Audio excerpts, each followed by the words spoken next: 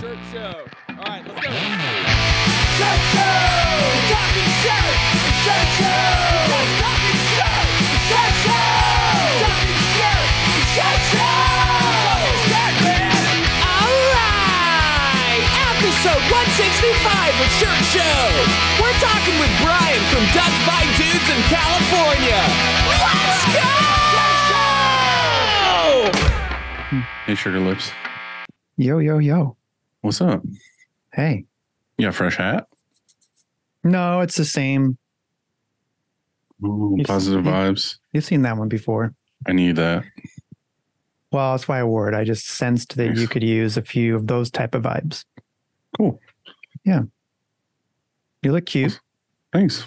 What's up with the shirt? I can't read it. It's my dinosaur shirt. It says Blast from the Past on it. It's got some dinosaurs. Okay. You didn't have to touch yourself there. I was showing you the print. Oh, okay. So it is the week before Summer camp. before summer camp. Yeah. Yeah. You know what that means? Crunch time. Yeah, we got to button it all up. We should probably start planning this thing. Yeah, I figured we could probably all do it just like next week. I don't know. Like the day of, when I get there Thursday morning. Yeah, can you just come to town and do it because it's a lot? Mm-hmm. No. We've got a lot locked in, and I am now. I said this yesterday when we were chatting that I am now officially, I guess, an event coordinator. Mm-hmm. You know, A damn good one too. Yeah. If I make it to camp alive, it'll be awesome. So like what may happen is I may die but everything will be at least set, and then you can fly to town and then just have fun at the camp and do your stuff, and entertain. By the sounds of it, we can just do what Bruce and Steven did. We can just have Marcotte out and just pretend to be us. And let's see if he's available. Just do the whole camp. He'd probably knock it out. He'd do good. He would do great. Like he's always there to help, and he has like such that DJ voice, soothing. Him and Nick Wood together would be better than us. No doubt. Mm-hmm. It's a good thing Nick's going to be here. That's first of all, let's just put that out there. Nick Wood will be here. Mm-hmm. Marcotte hasn't committed. He doesn't care about us. Yeah. I don't know. I wish maybe we can talk him into it still. Mm-hmm. Was on the phone with Tyler earlier, TC, and he was like, "See you next week." And I was like, "Oh, fuck yeah." I felt it in my bones. Yeah. On Sunday, it would be dope if we could all get a group together and go see Joanne's exhibit. For those who are still in town, hey, we're going to go down there and check it out because it's fully installed. I can't remember if we talked about this on the last episode. I have no idea, but it's fully installed. Looks fantastic. I'm so proud of her. And she has, like we said this last week too, she has a podcast coming out. I thought it'd be out already. They must be doing some extra special editing, and I can't wait to hear it because I have no idea what she talked about, but I'm sure it was all really good stuff. Steven texted me, was like, yes, this is he loved it. She just talked shit about you the whole time. That's why they're nervous to put it out. I think that's probably partially in there. Yeah. But that's okay. I deserve it. I get it. I deserve some of that, but I'm really excited and proud of her for being on the podcast. That's pretty neat. Dude, me too. I love Joanne. You got a good one. You got lucky, bro. Yeah. When the right one comes along, you got to bribe them somehow to, stick around. Joanne always knows what to send me to put me in my place and get me in the right spot. You mean a meme or a memes flowers? Or just my horoscope stuff or whatever. Just she finds something and she's like, I know Dylan, it's either aliens or something super fucking weird. And it just gets Sasquatch. It gets me in the right headspace. And she's just always there. She does that for me all the time too. I just got a text a minute ago and it popped up. I couldn't tell what it said, but it said, I'm sure it says something like, hey, I love you. Hope your back's feeling okay. And, good luck with the show and all that stuff. How's Hey. things there? Things are here are weirdly busy. Well, cheers to that, brother. I Like, know. I don't have anything, but pretend we just did. Cheers. A little clinky clink.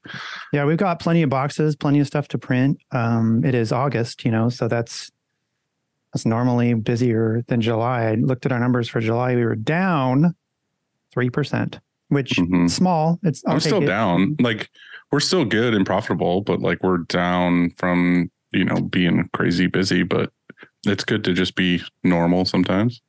But vibes are up. Yeah. Business down, vibes are up. We can do PVs, positive vibes, bro. that. You know what Kyle made me? A beer? The Kyle called, well, yeah, there's 100 bottles of beer. Is Wiener it ale. his pickles or his You got it. pickles? Yeah, you got it. Well, me and Kyle are bros. I don't know if you know this, but like we follow each other, we comment on each other's stuff, we help each other with lawn stuff. I don't know if I'm okay with that. I don't know. So, I see all the garage dog stuff, bro. Like I know what he's doing. He just made that sick grilling station. Yeah, did you see that?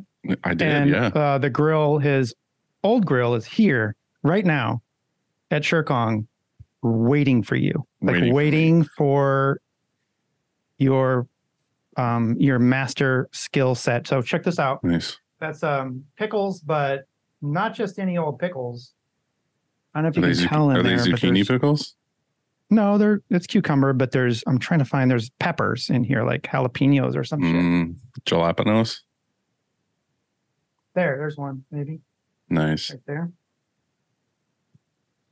And you know what that means? A little spicy. Spicy for a spicy guy. Mm.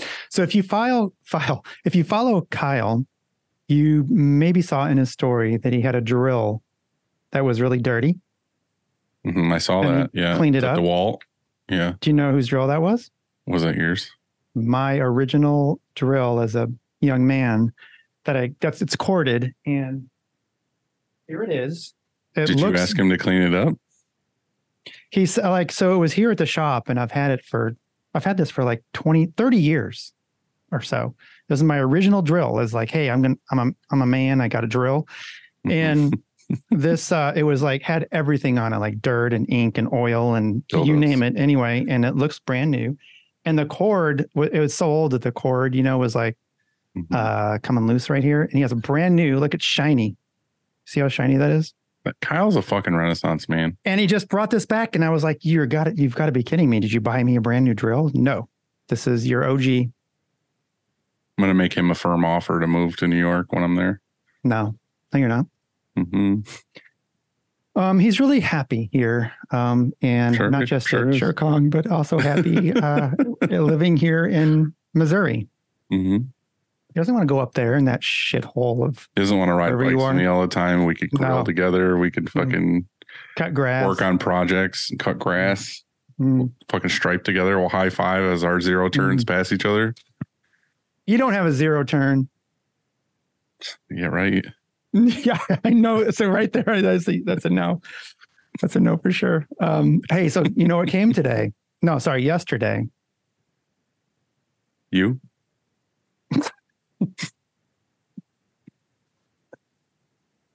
Wow, that was easy. Close. You almost got it. No, the quick clean. How do you think you spell that, Dylan? How would you spell quick clean? Well, no one M&R. It starts with a K. Something in there does start with a K, but not what you think. Quick Clean. I said something started with the K. So the K is in clean. Yes. Okay. So here's how they spelled it. Ready?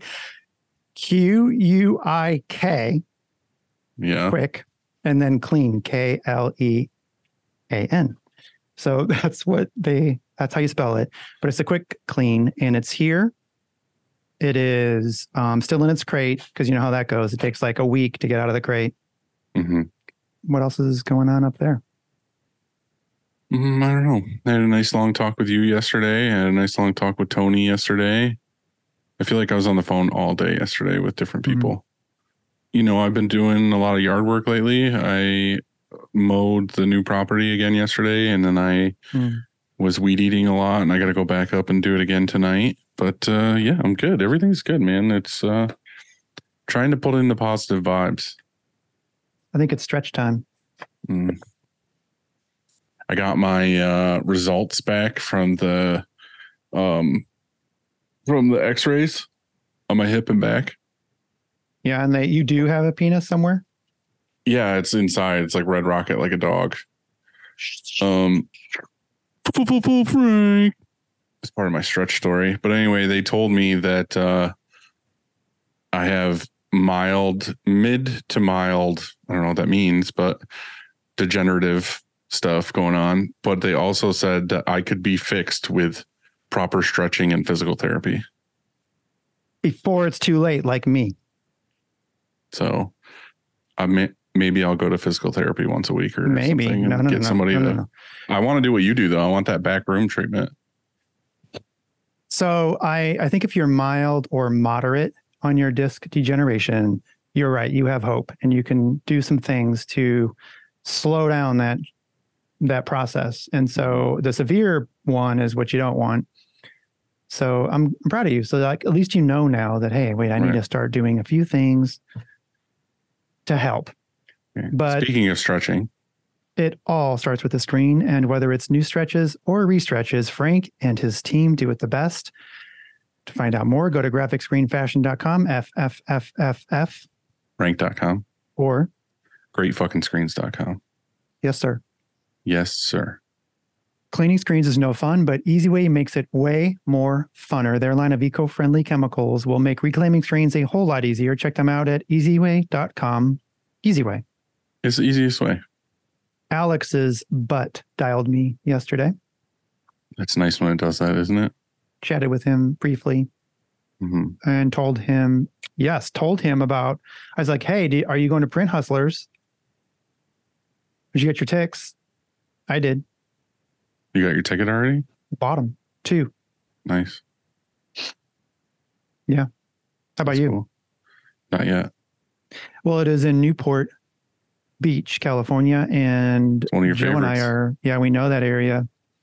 A little bit south of there is where we usually hang out after Long Beach, and so every year we're familiar. We've got the ins and the outs if you want to know like where to eat and things like that. If you're listening and you want to go do something fun, maybe check out Print Hustlers in Newport Beach. Yeah, November 5th, 6th, 4th, 5th, 6th, 4, 5, 6. Nice. If you or your art department could use some love, then you need to go to 1-900-HOTStuff.com and get in touch with Nick or Lucas. Nick Lucas. At Graphics Source and let them run your art department so you can focus on running your mouth. Yeah. Choosing the right emulsion for your shop is complicated, and that's why we love Chromaline. Go to chromaline.com to watch Kev's vids, or contact him on Instagram at the Emulsion Guru, or just come to our camp. He's going to be here in person, in flesh, live. Give him a big old bear hug. And then he's got answers. With consent. But yeah. Also at our camp are the team from Howard Custom Transfers. If you're not using DTF or screen print transfers in your shop, then you are a moron. That's the PG version. We have partnered with Howard Custom Transfers to get you the transfer you need fast. Check them out at howardct.com.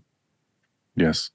I apologize to Candy again today because I am being a bad customer, but I don't have any other choice. And I apologize, but I feel like every order I put in with them over the last 2 weeks has been a rush overnight.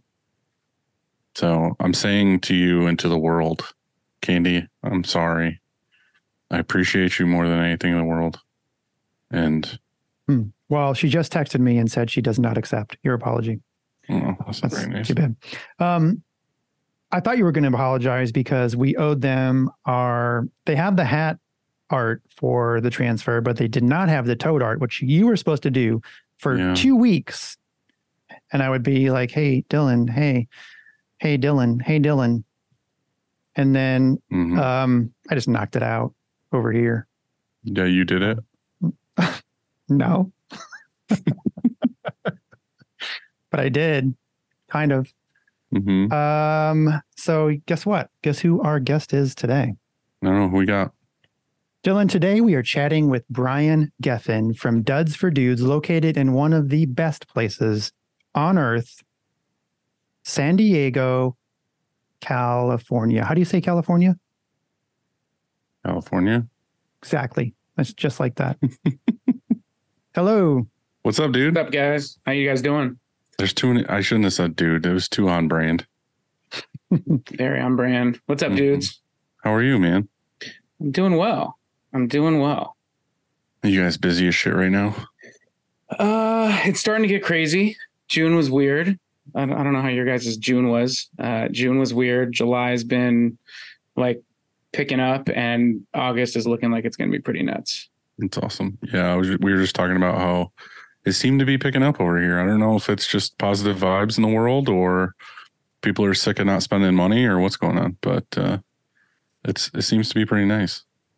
I just had a walkthrough with a customer, and we were talking about how I feel like things have been funky for whatever reason, but I also think customers are finally starting to plan ahead again as opposed to last minute because they're so unsure of what's going to go down. So I don't know. Planning for the future a little more is helping too. What is that sick ass chair behind you? This is, everyone says I'm not a Star Wars guy, but apparently there's some Star Wars dude that sits in a chair kind of like that. I don't know. Yeah. It gave me vibes of the chair or the art from Beetlejuice that she sits in and it like comes to life and like grabs her. Totally. It's from Very. You guys familiar with Very, VARI or Veridesk? No. Dude, it looks comfy. Veridesk. Yeah. Their stuff is like their furniture is legit, but all their whole setup is legit. Shout out to them for turning me on to those guys. Veridesk are the standing desks. Is that the one? Well, I have? actually, you can sit or stand. They go up and down. I think that's the one I have. Mm-hmm. I have one right now, but they also make a limited amount of furniture. But when we moved into our new spot, which I'm sure we'll probably talk about, we needed some new furniture, and we got most of our new stuff from them. And the budget is it's budget friendly and super comfy and looks cool. That looks awesome. It looks like you got options. I think I've sat in that chair, by the way, for a grand total of like 15 minutes since 2 months ago. but it's been a very comfortable 15 minutes. Right. That's all that matters. What made you get a standing desk? Oh, man. Not my back. I'll tell you that right off the bat. But it definitely helps. I've had a standing desk forever. So I don't even have a chair. Like right now, I literally don't have a chair, except for that one. I think I got this thing, man, like almost 10 years ago, just because they seemed cool. And then I had ankle surgery. And at that time, I wasn't standing that often. It was kind of here and there. And then I had ankle surgery. God, when was that? I don't know, 7 or 8 years ago. And I noticed a significant difference when I was standing more than sitting. No question. Like for the better, I'm guessing. For the better, yeah. I have one of those like super cushiony mats underneath me. You know, I do too. Yeah, like right here, I got it. Yep, it's like this thick. I only trip on it like 3 times a day, but it's pretty cool. Mm-hmm. I go back and forth. Like I bought the standing desk because my back would hurt from sitting in my chair all day. So I thought, oh, it'd be better to stand and whatever. So I got it to where I could easily move it up and down, and I could go between standing and sitting. But I can stand for like maybe 2 hours, and then I'm like, my back hurts from standing, and then I sit for like an hour, and then I go back to standing, and it's like, I don't know. I bought this like fancy saddle stool that's like a roller. Like the nice reason I got it is because I can roll under my desk when I want to stand. Like I just push the chair forward and like stand. But that thing is a fucking ball buster. Like it's like so crushes my manhood when I sit in it. So yeah, I think it's just pushing me to stand more. Have you guys seen they're like treadmills that you can like slowly walk on. And I don't know if I'd go that far, but I almost bought one of those a little while ago where it's got like the pedals, like a bike that goes under your desk where you can like just lock your feet into it and pedal. And then you like power all the electricity for the shop that way too? No, everything would be dead because I wouldn't do it all day. But I don't know. It's like, I don't know if it's a weird gimmicky thing or if it actually is helpful. It probably helps. I mean, whether you're sitting or standing all day, I think either extreme is bad. And so like you were just describing, standing, then you sit, then you stand, then you sit. I think that's good. Even my Apple Watch says, hey, it's time to stand. If I'm ever sitting or whatever, or laying down, it just tells you for a good reason that you should not do that like too much. And so I think there's something behind it. I think you're doing fine. You're doing the right thing. Sit and stand, sit and stand. Just don't do one of the most. And I'm not a doctor, but feel like that will work for you. So we can talk about this the whole episode if you want to. I'd rather not. No. How long have you been into this? You said you've been standing at that desk for 10 years. So. Yeah. So God, I started the business in 2003. Actually, I was a freshman in college. I went to, Colorado, University of Colorado, go Buffs, and, started the business in my dorm room for beer money. Like I think a lot of us have. I feel like it's either that story or the band story is like 80% of the business. But, so you were printing shirts in your dorm? I wasn't even printing them.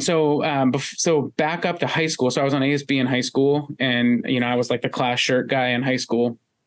So I knew a local guy here in San Diego, and when I joined a fraternity in Colorado, and they said, "Hey, does anyone that can make our Rush shirts?" And I sort of raised my hand, and next thing I knew, I was the t-shirt guy, and used my guy out in San Diego, and he'd ship stuff to Colorado. And then my roommate, who was bit of a douchebag, asked if I could do some shirts for his fraternity.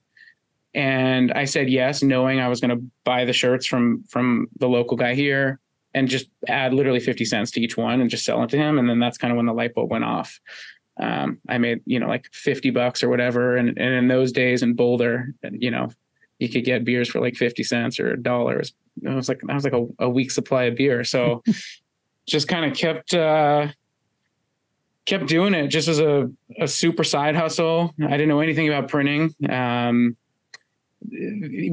kept outsourcing this guy in San Diego, who in retrospect, quality was probably not very good, but I didn't know any better. And I was kind of his glorified sales guy, and grew through school. I think that first year, my sales, I was thinking about it. I think $6,000 in gross sales was my first year. You were doing this for profit, not just for I'm going to help out like an order here and there for the fraternity or whatever. You're doing this to try and raise, like you said, kind of a side hustle cash to pay for whatever you're doing for beer. All for beer. So strictly on that note, by the way, you mentioned you had a douchebag roommate. So I potlucked in on my first year of college in my dorm, and I got this guy, and his name was Brett K. But he threw up so much, like in our dorm room, in my fucking room, that we called him Yak, or Brett Yak, like backwards spelling of his name. And so he was just fucking Yak, like all the time. Every single day I had to deal with vomit. That's brutal. Brett, if you're out there, he had a Corvette too. So I don't know if that Brett. Hey, Brett, if you're out there, fuck you. Yeah, I had to deal with that for a whole year. He didn't want you to call him Corvette Brett. I like that too. That would have been better, Vet Brett. And the second thing, I had a second thing. Oh yeah, you said fraternity. And I swear to God, every month or something, we get an email that says, "Hey, you motherfuckers, quit printing Greek gear. We're going to sue you." Like, do you guys get that too? Still to this day? Not to this day. So we've gotten out of that business. So when we first started the business, it was totally illegal, right? It was just through friends and networks and whatever. And then by the time, I think my senior year, I actually like set it up legit. But we weren't licensed. I don't even think I knew about Greek licensing yet at that point. Nobody knows about Greek licensing until they get that fine letter of like $100,000. And then you're like, either, all right, I'll suck the Greek licensing thing, or I'll just never do it again. I feel like that's the make or break at that point. Like, You know what I hate? You know what I hate is the fact that it's a letter and they can license it. It doesn't seem fair, and the world doesn't seem fair. I don't know. By the way, I'm going to license the alphabet. And if you use it in any way, shape, or form, I don't know the exact story, and this might be totally wrong, but I was told a long time ago that it was just some jackhole guy that basically was trying to trademark a bunch of shit and ended up getting in with some judge or something that basically let him do that with the Greek alphabet. And then from here on out, he's basically got like anybody who wants to use it has to pay the licensing. Yeah, so. And it's kind of screwy. Like we actually never got a letter from them when we weren't licensed. When we were not licensed, we didn't hear a word from them. And then we decided to get licensed because at that time we were doing a lot of Greek stuff. And on multiple occasions after we were licensed, they were threatening, oh, we heard you did stuff for this fraternity or that sorority or whatever, and you're not licensed for that particular one. And so it wasn't until we actually went out of our way to pay them the legal money we thought they owed them that they started coming after us for even more. So long story short, we got out of Greek printing years ago. It just wasn't the sorority business I always loved. They were organized. They wanted nice premium stuff. Sometimes they would say thank you. The fraternities, it was always tough, man. Like they needed it yesterday for no money and no appreciation. It was tough. But that's what got us started, right? That was the network I had, and it was your gateway drug. It was the gateway drug for sure. The gateway drug, I'll tell you guys a fun story. The gateway drug actually made me feel like a legitimate drug dealer at the time. So our big rivalry was Colorado State. They were the Rams.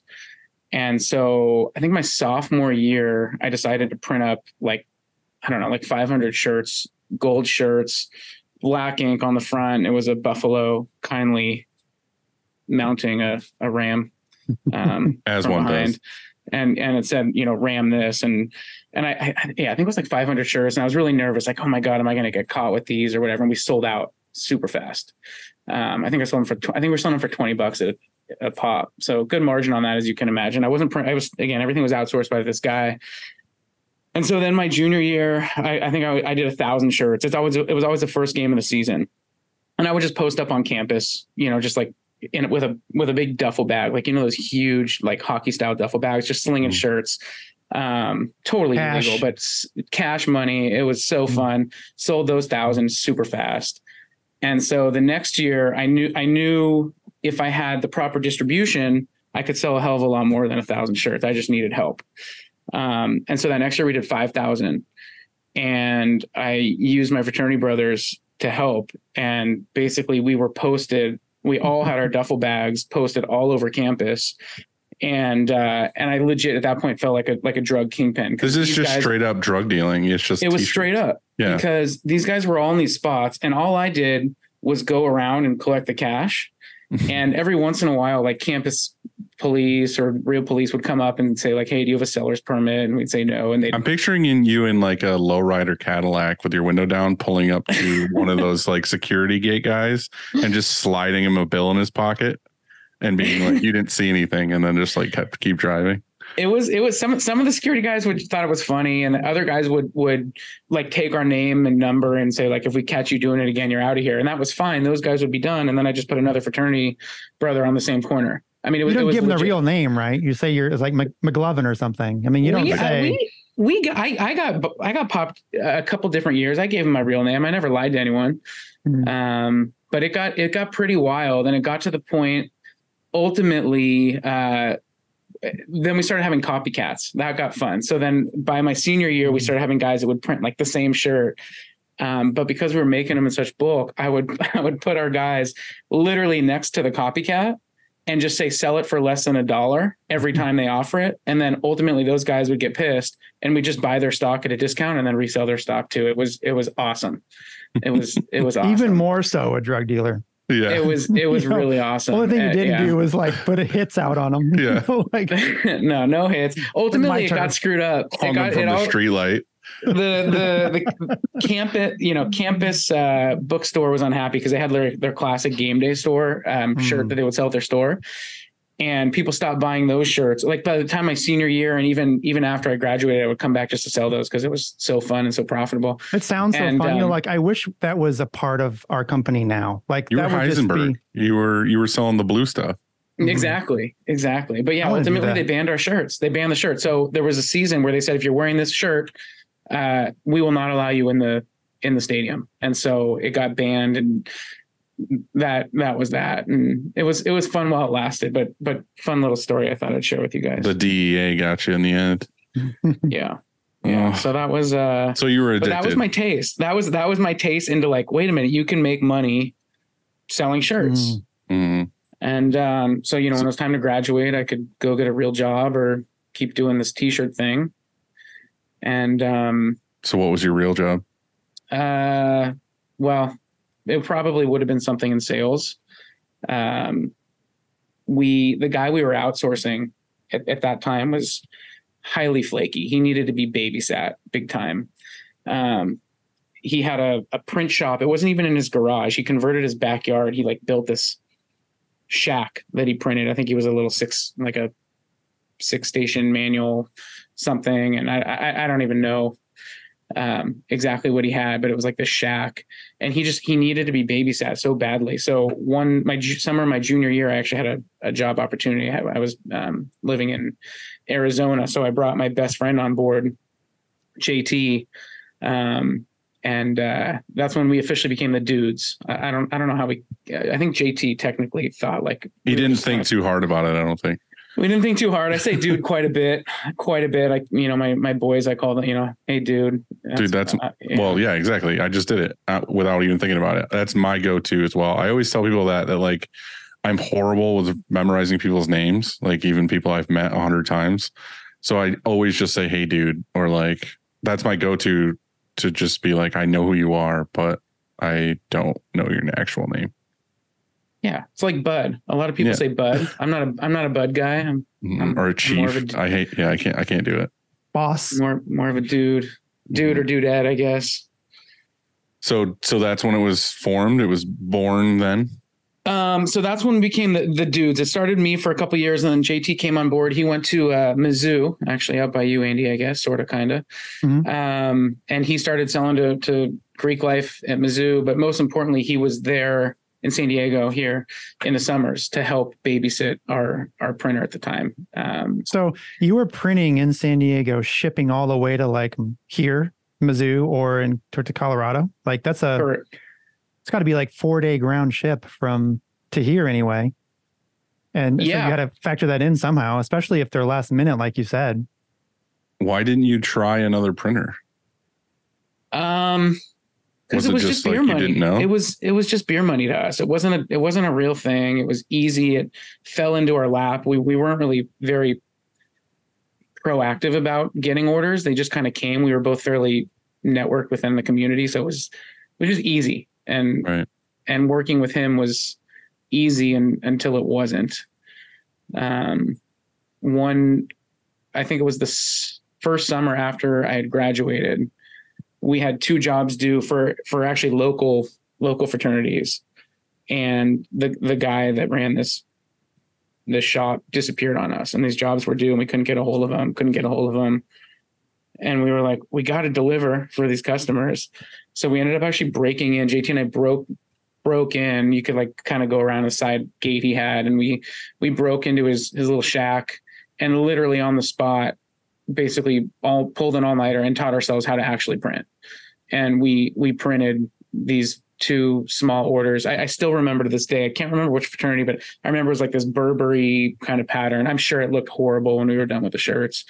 And they were literally like hot. Like we pretended like his house was our house. Oh yeah, come meet us at our house and we'll have the shirts ready for you. They were still hot.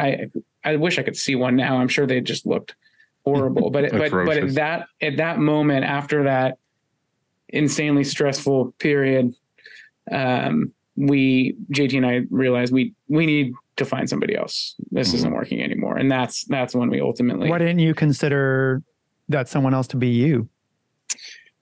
Because everybody had told us don't get into it, contract it out. Like everybody we had talked to, friends, family, the few kind of people we sort of knew in the industry, everyone said at that point, especially just outsource until you have more business. And so that was what we did for like a year. We had a small manual shop we were outsourcing one type of job to, and then we had a shop. I think they had 3 autos at the time, and we would send our bigger stuff to them. And that was the first time I even learned about the power of automatic, presses and all that. I think that's smart. I think that if you are just starting out and you are, maybe sales is your thing, and you have all of these accounts and you're good at networking and all that stuff, you can, I guess you could grow your business much faster because you're not spending any time in production. You're not dealing with any of that stuff. You're not, I wouldn't say wasting time, but you can spend all of your time in sales. And so I think that's smart. I did it for like 2 years. But what makes us then all of a sudden take it under our roof? Is it the control? Like you can control production, the times and stuff like that? Is that what it is? Or do you want to be able to do it, yourself because it's fun, or you like the idea of manufacturing? I mean, what makes us not just all be contractors, Well, so we got in and out of it twice. I'll tell you the first time and the second time why, and I think why it failed the first time and why it has worked the second time. So we were using this one automatic shop, and then we were using the manual shop, and we were working out of we were at that point literally working out of my bedroom in my parents' house, and my sister was going to school, and we used her bedroom. We actually we owned a Geonite heat press. That was the first piece of equipment we bought. And we had that, and I have memories literally sitting on the floor of her room, like just pressing. For like small quantity orders or something? Like names and numbers was all that was for. And anyway, so we knew we needed to get out of my parents' house.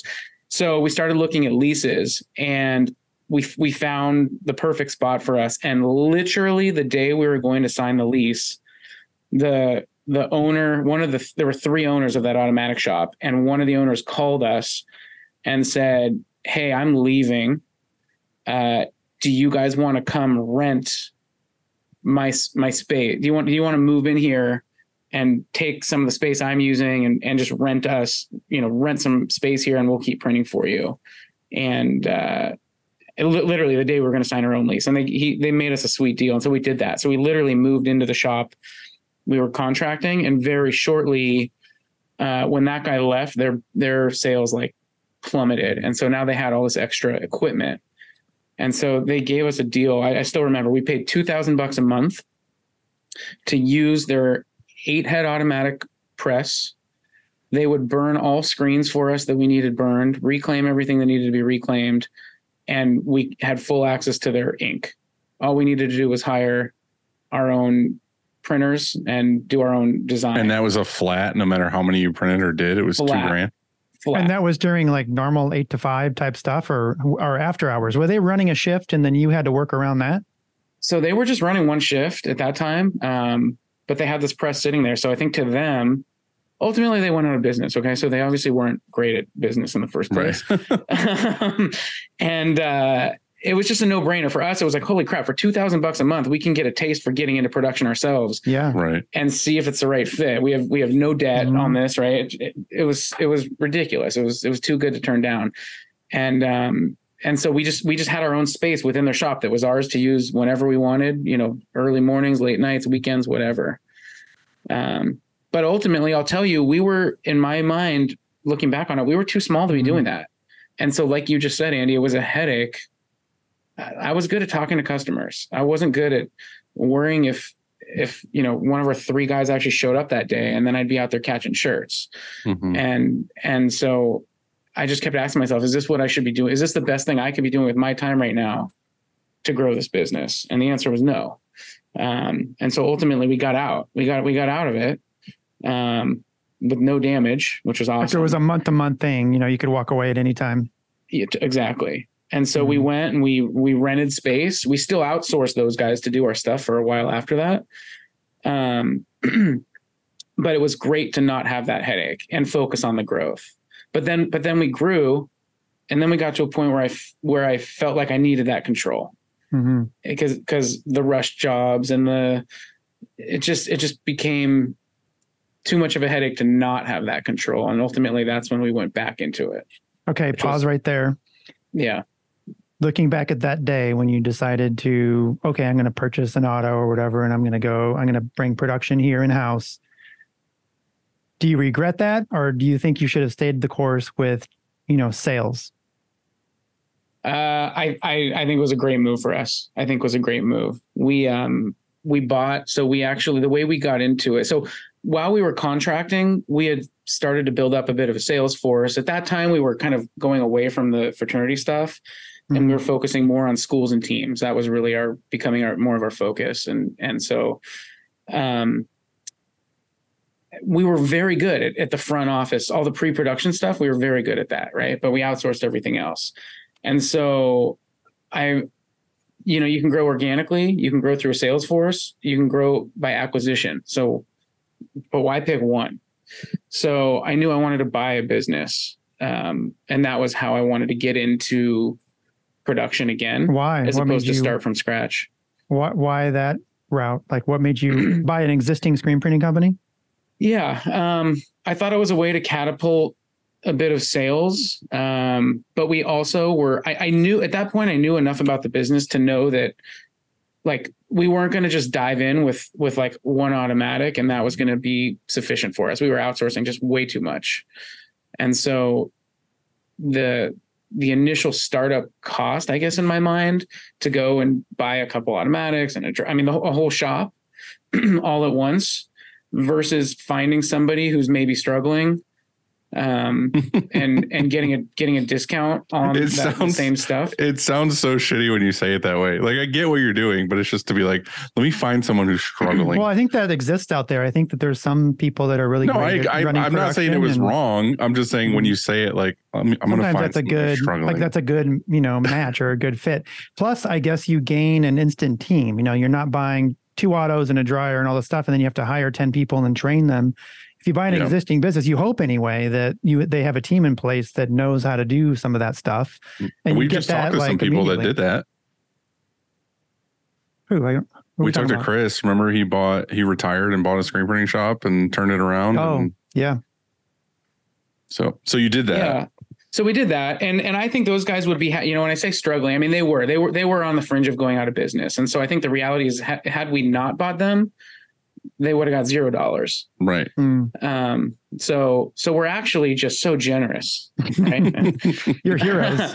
We're heroes. We're heroes. Yeah. So we looked at 5 different businesses and I got really addicted to like mergers and acquisitions. I thought it was so fun, to just like look at the numbers. I've always been a numbers guy. Math and science is my thing. I love in this industry, I love the math and science of it, not the arts and crafts. And so I just, at that point I realized I really love like deal making. That's my jam. And so, so we looked at 5 businesses. Some were healthy, some were really on the brink of, and it was the 6th one that ultimately really was the right fit. And it was, can you tell me, cause that's not really my thing, but can you tell me like, what are the like 5 or 3 or whatever, like bullet point things you're looking for in a business to be like, this is a good pick to acquire? Number 1, struggling. No, not even. So at that time, I knew we were really good at pre-production, but we were horrible at production because we didn't have any. So I wanted to find a shop that seemed to be that was underutilizing the amount of equipment that they had, number 1, because I didn't want to have to buy a bunch of equipment on top of buying a shop. That was 1. Number 2, I wanted to find a shop that was open to creative financing because I didn't really have much money to, it's not like I went and paid a fortune for a shop. So what's the creative financing? To just be like, I'll buy you out, but I'm going to pay you monthly? Yeah, monthly payouts. I think this deal we paid over 5 years, if I remember correctly. I think we did it over 5 years. And the ownership stayed on, or the ownership walked away on that? The ownership walked away. So the biggest piece on why this particular business was the right fit was they had because they were sort of struggling, they neglected a lot of the equipment. So they had, at the time, I think they had a Gauntlet RS. It was a 810 and an Anatol, like the old school Anatols, like the purple ones. It was what is it called? A Triton or a Titan. It was a 1214, I think is what it was. But they were neglected. Like that 8-color Gauntlet had one head working when we bought it. It just needed a couple grand put into it to like nurse it back to health. It was nothing crazy. So They were underutilizing the equipment they had, and they had some really good bones, like on the production side. I could tell from interviewing their guys, like they had a good team. They were producing really good quality work from what I knew. It was the front office that was really more of a struggle. And that was really our jam, right? So you took our great front office with their solid core, production personnel, and it worked out well. And I think it was, even looking back on it. Go ahead. I feel like that's something that not a lot of people talk about in public, but we all talk about behind closed doors, where like even me, like I'm guilty of it. And like other people I talk to that I'm friends with, it's like, we're really good at figuring out screen printing, talking to our friends to figure out all the nitty gritty and down to detail of like the fucking science of screen printing and like all this other stuff. We can make production amazing. Like we can buy the equipment, we can do everything, but we suck at sales, or we suck at social interactions, or we suck at just like being the salesy person. We want to be the guy behind the door just producing things. So there are a lot of shops that I feel like out there that have amazing shops that can produce and have good staff and everything, but they just suck at getting sales in, or they don't suck. They're just like cruising along, like just doing like word of mouth. You know what I mean? They're not like actively doing anything. And it sounds like from your story, like you guys were just really good at like front house, like getting sales in, reaching out, doing all that stuff. So I feel like you could kind of cherry pick shops where you're like, hey, we can bring you a fuckload of business, or we can buy you and you guys can produce all of our business. Yeah. And honestly, like we weren't that good at sales specifically. We were solid, right? And we were highly good at customer service, I would say. Highly good at that. And still are, I would argue, but sales. But I feel like that's most of sales. It's just being good at customer service. Yeah. But we weren't like whale hunting, like, but yeah, we were sticky, right? If a customer came in, they would stick around for a long time just because of how we would treat them. And so, that's awesome.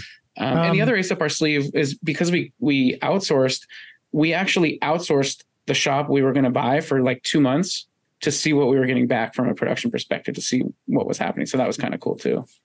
When you acquired them, were you looking for any of their clients, so they obviously had sales. So you're going to acquire this company. Yeah. You wanted good bones and that you wanted production, you wanted equipment that you could nurse back to health, like you said. But did they have a book of business that you also wanted? And if so, isn't it one of the hardest things to do to retain that? I mean, don't you expect to lose half of them, just for whatever reason? Because I was used to dealing with, Bill, and Bill's gone now. So fuck you, And so like, what do you like that happens, and so that's exactly what they say too. You're not Bill, fuck you. Yeah. So yes, we part of, how we came up with the number was how much of the customer base do we think is going to stick around? And we talked to some of the key customers as well. And the key, most of the customers, we thought 50-50, maybe not. Once we got in there after a couple months, we realized that we were not the right fit actually for most of the customers. Price wise, because of cost or what they were paying.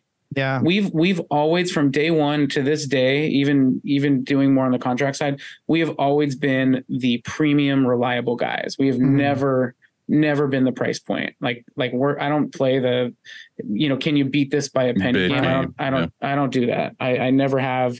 Have I lost a ton of business because of it? Absolutely. But that's not business that we want. Right. And so when we bought them, half that customer base right off the bat, we were just too expensive for, and I was okay with that. And another 25. I was going to say, sorry, I didn't want to interrupt you, but is this a thing where before you buy a business, you can write in a contract, like that they are responsible to reach out to all their clients and introduce you?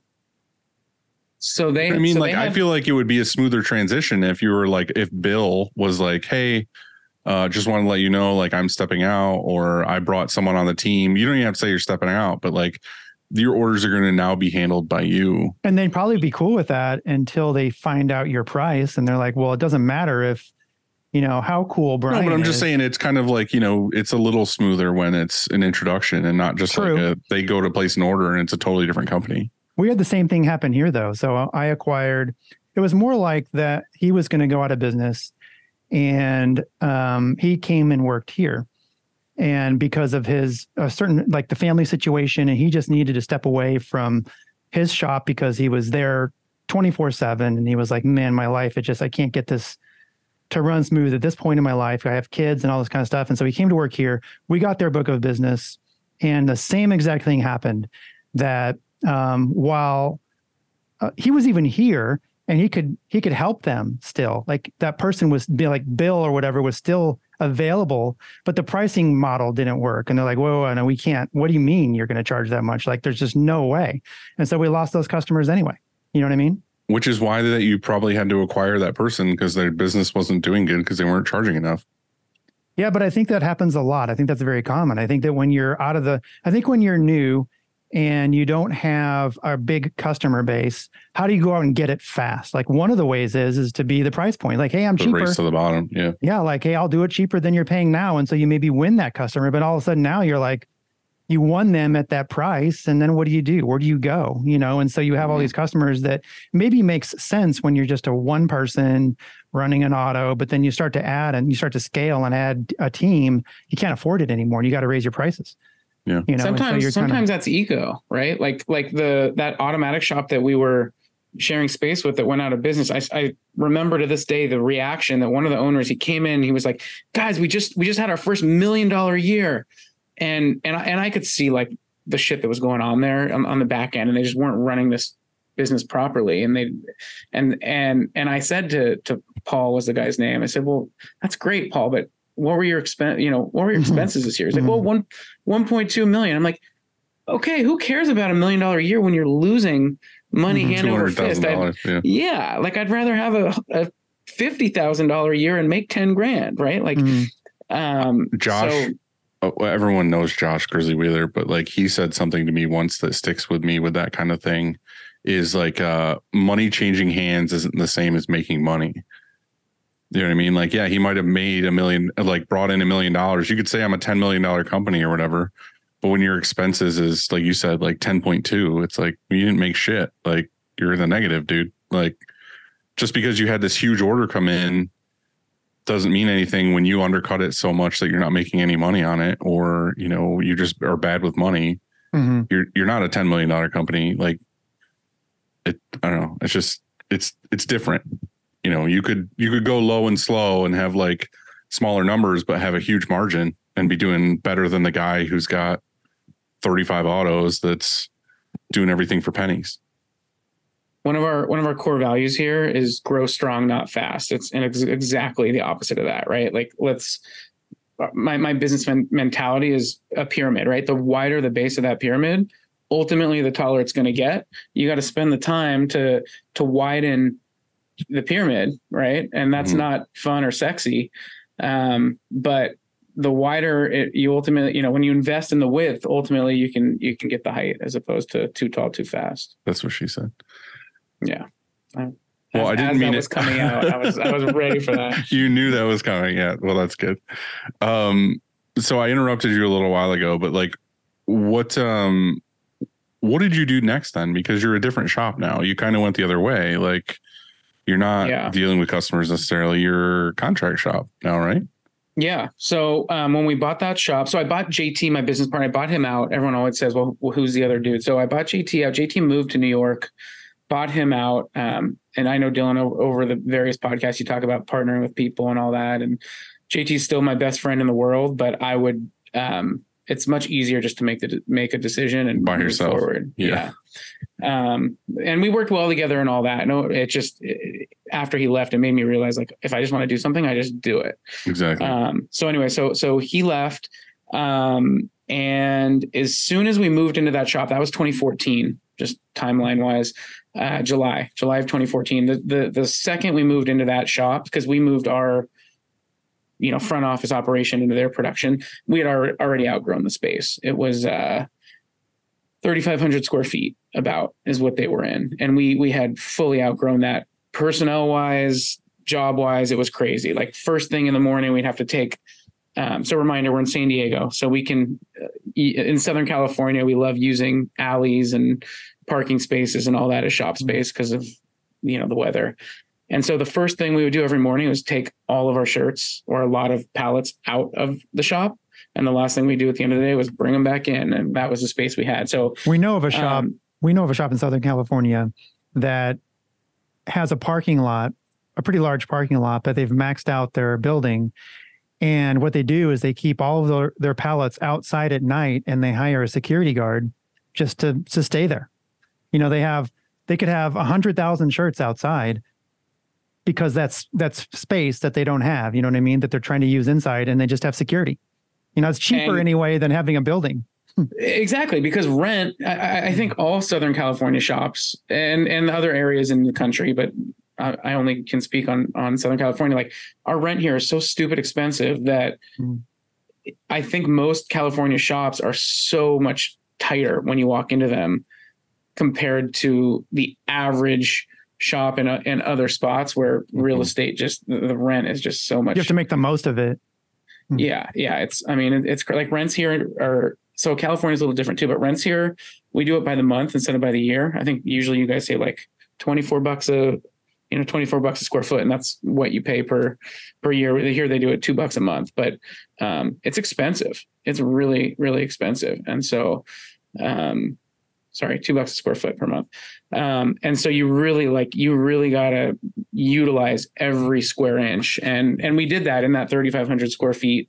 But ultimately we knew we needed more room, not just to live day to day, but to grow, because the plan at that point was to grow. So we moved, we moved a few miles away, into another building that was about 6,800 square feet, 6,700 square feet. And we only screen printed at that point. And we were doing a lot of schools and team business, and a couple key accounts from the business we bought were more like full package type accounts, I would say. And so just kind of kept growing. I knew I wanted to bring embroidery in house. We outsourced embroidery for a long time before we did finally bring it in house, but we ultimately did. And just kind of kept growing that, ultimately outgrew that 6,700 square feet. We had to build, we called it the Shark Tank. We built out like this 1,000 square foot. It looked literally like a Shark Tank, just this reinforced metal, because I didn't want anyone to be able to get in, steal stuff.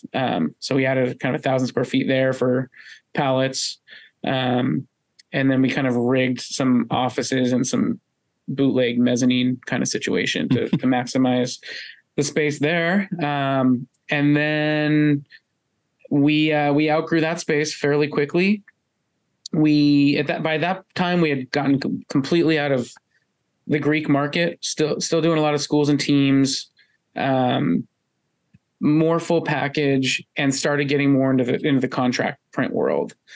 And what worked nicely with the contract print world was, that type of vendor, and specifically when I say contract printing, a lot of like promotional product distributors is who I'm talking about, right? So those guys avoid schools and teams because it's a different breed. Schools and teams are tough unless you really know how to do it. It's tough, and so working with schools and teams allowed us to still have a direct to consumer, full margin offering, but not sell against our contract customers either. And so to this day, we still do both markets, and it works out. But we were growing, and then COVID. Did you just like that model? Did it seem more enticing to you? So we were kind of dabbling in it. And what always bugged me was from the days when we outsourced, right? We were on the other side of the coin. We used to outsource all these guys, and I just could not get over how unreliable every single one of our contract decorators was. I mean, every single one was just so unreliable and unintelligent with the way they were servicing us. And so I always thought, God, I could do this so much better.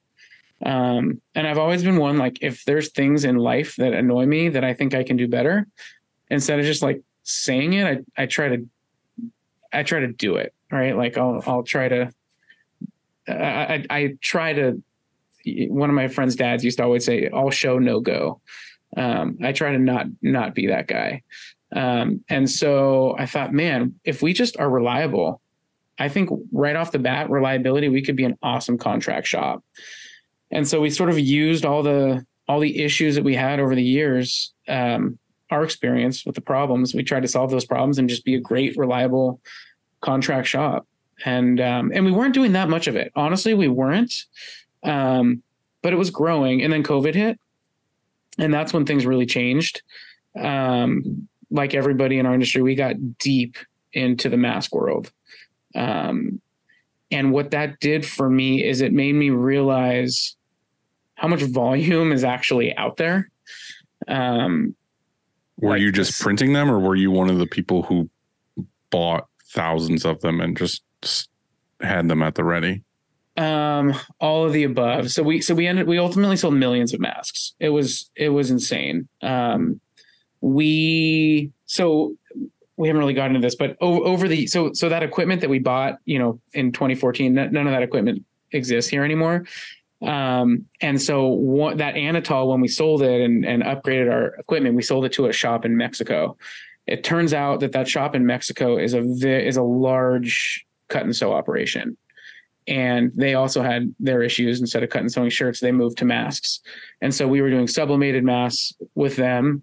Again, we're like 35 minutes from the border. So it was really easy. So we had trucks coming almost every day just with boxes of blank masks that we were reselling blank and boxes of sublimated masks. Where were you distributing these? They were going to your schools that you had connections with? So they were going to schools. So we were early. We were really early to market. And so we had people calling. It was crazy, guys. Like we had people that just found us because, I heard you could get us 100,000 sublimated masks for XYZ.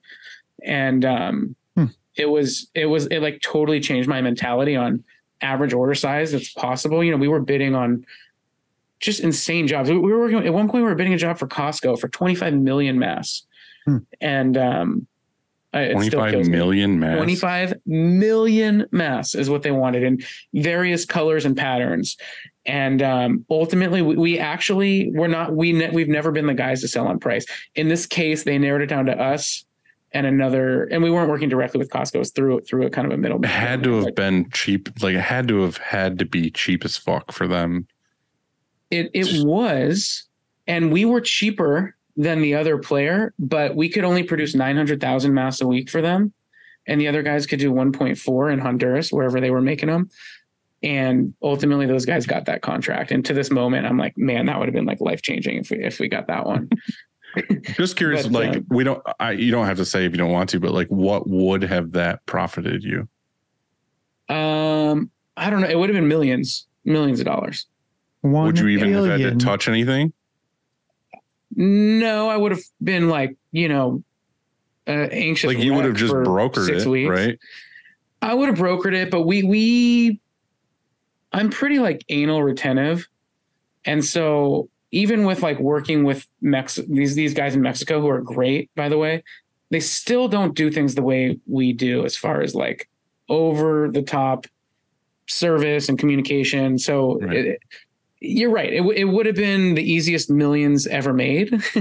That's what I'm getting at is like, yes. Yeah, I understand that you have the stress and it's going to take years off your life and it's going to whatever until the job's done and out the door and paid and everyone's happy. But still, like to have it just be you at your computer for the most part to make millions. Yeah. It's pretty sweet. But it didn't happen. So we move on.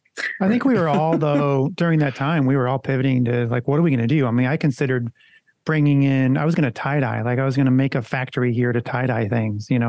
We also did a bunch of masks, like tons and tons of masks for, I want to say probably almost 2 months straight. One press just ran masks, and so it was a crazy time and you were trying to survive. And so, you were doing different things. It was wild. I I liked the fact that it really shook things up, because I don't know, it was a challenge. It was pretty cool. So I know Alex Mimoser visited you pretty recently, and I'm curious, was that your first? Is the Blue Water your first auto reclaim, or did you upgrade? It is our first auto reclaim. Yeah, Alex, it was awesome to have those guys out here. But yeah, first one. So in our old spot, I'm big into numbers and automation and all that stuff.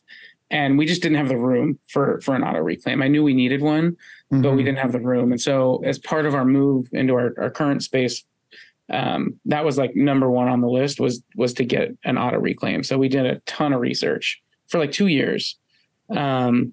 And we went with the Blue Water, which we're super happy with. Alex, they've been awesome to work with too. Super awesome. But was it custom built for your shop? Yeah, I think doesn't he custom They all basically. Yeah, kind of. I mean, he has like a basic model of like, this is what it starts with, but usually he's like, it's better if you have more space, or you want to tweak this, or you want to add another thing. And like, they can just make it to suit your shop better. You know what I mean? It's nicer to have that ability than to just do a one size fits all. Yeah. So one of the things we did was we added an extension on the outside so that our guy loading screens, if he loads a bunch and then he goes to do something else, the machine doesn't stop because there's only enough room for like one ready screen to just be sitting there. So I think we can take 6. I think we can have 6 finished screens before the machine stops itself. Nice. That's awesome. I think it's 6. Maybe it's 5. So on our auto reclaim, just like you described, the chase comes out, and then there's a prox, so like your next one can't come out, because if it did, it would jam into the chase. And so like, yeah, you're right. So we can only have, if you walk away, then there's this chase with 2 screens on it, and that's it. The whole machine gets backed up. That's really, I like that idea. I mean, I guess you could do that with you could custom build any auto reclaim, but it's really great that Alex can kind of just find out what your needs are, what your volume is, and then build something custom that. Or I guess you predict out, you're like, hey, our volume is this now, but we are going to do 2x that, so you can build for the future. That's really cool. Totally. Yeah. That machine's been, we've done a lot of things since those, 2014 days, as far as upgrades and automation. And I think there's a lot more to be done, but I saw your video. I had posted it when I did the questions for you, and it looks really awesome. Like, it looks super clean, dialed, like really nice shop. So congrats on that. Thank you. Yeah, we're excited about it. It like killed me for 4 months. Like it was my full-time job for 4 months. No question. And that's the all new place, right? That's where you guys are at now. And that's the newest place. Just moved June 1st. That was, the move itself was nuts. We never went down at any point between moving from the old place to the new place. Is this your forever home?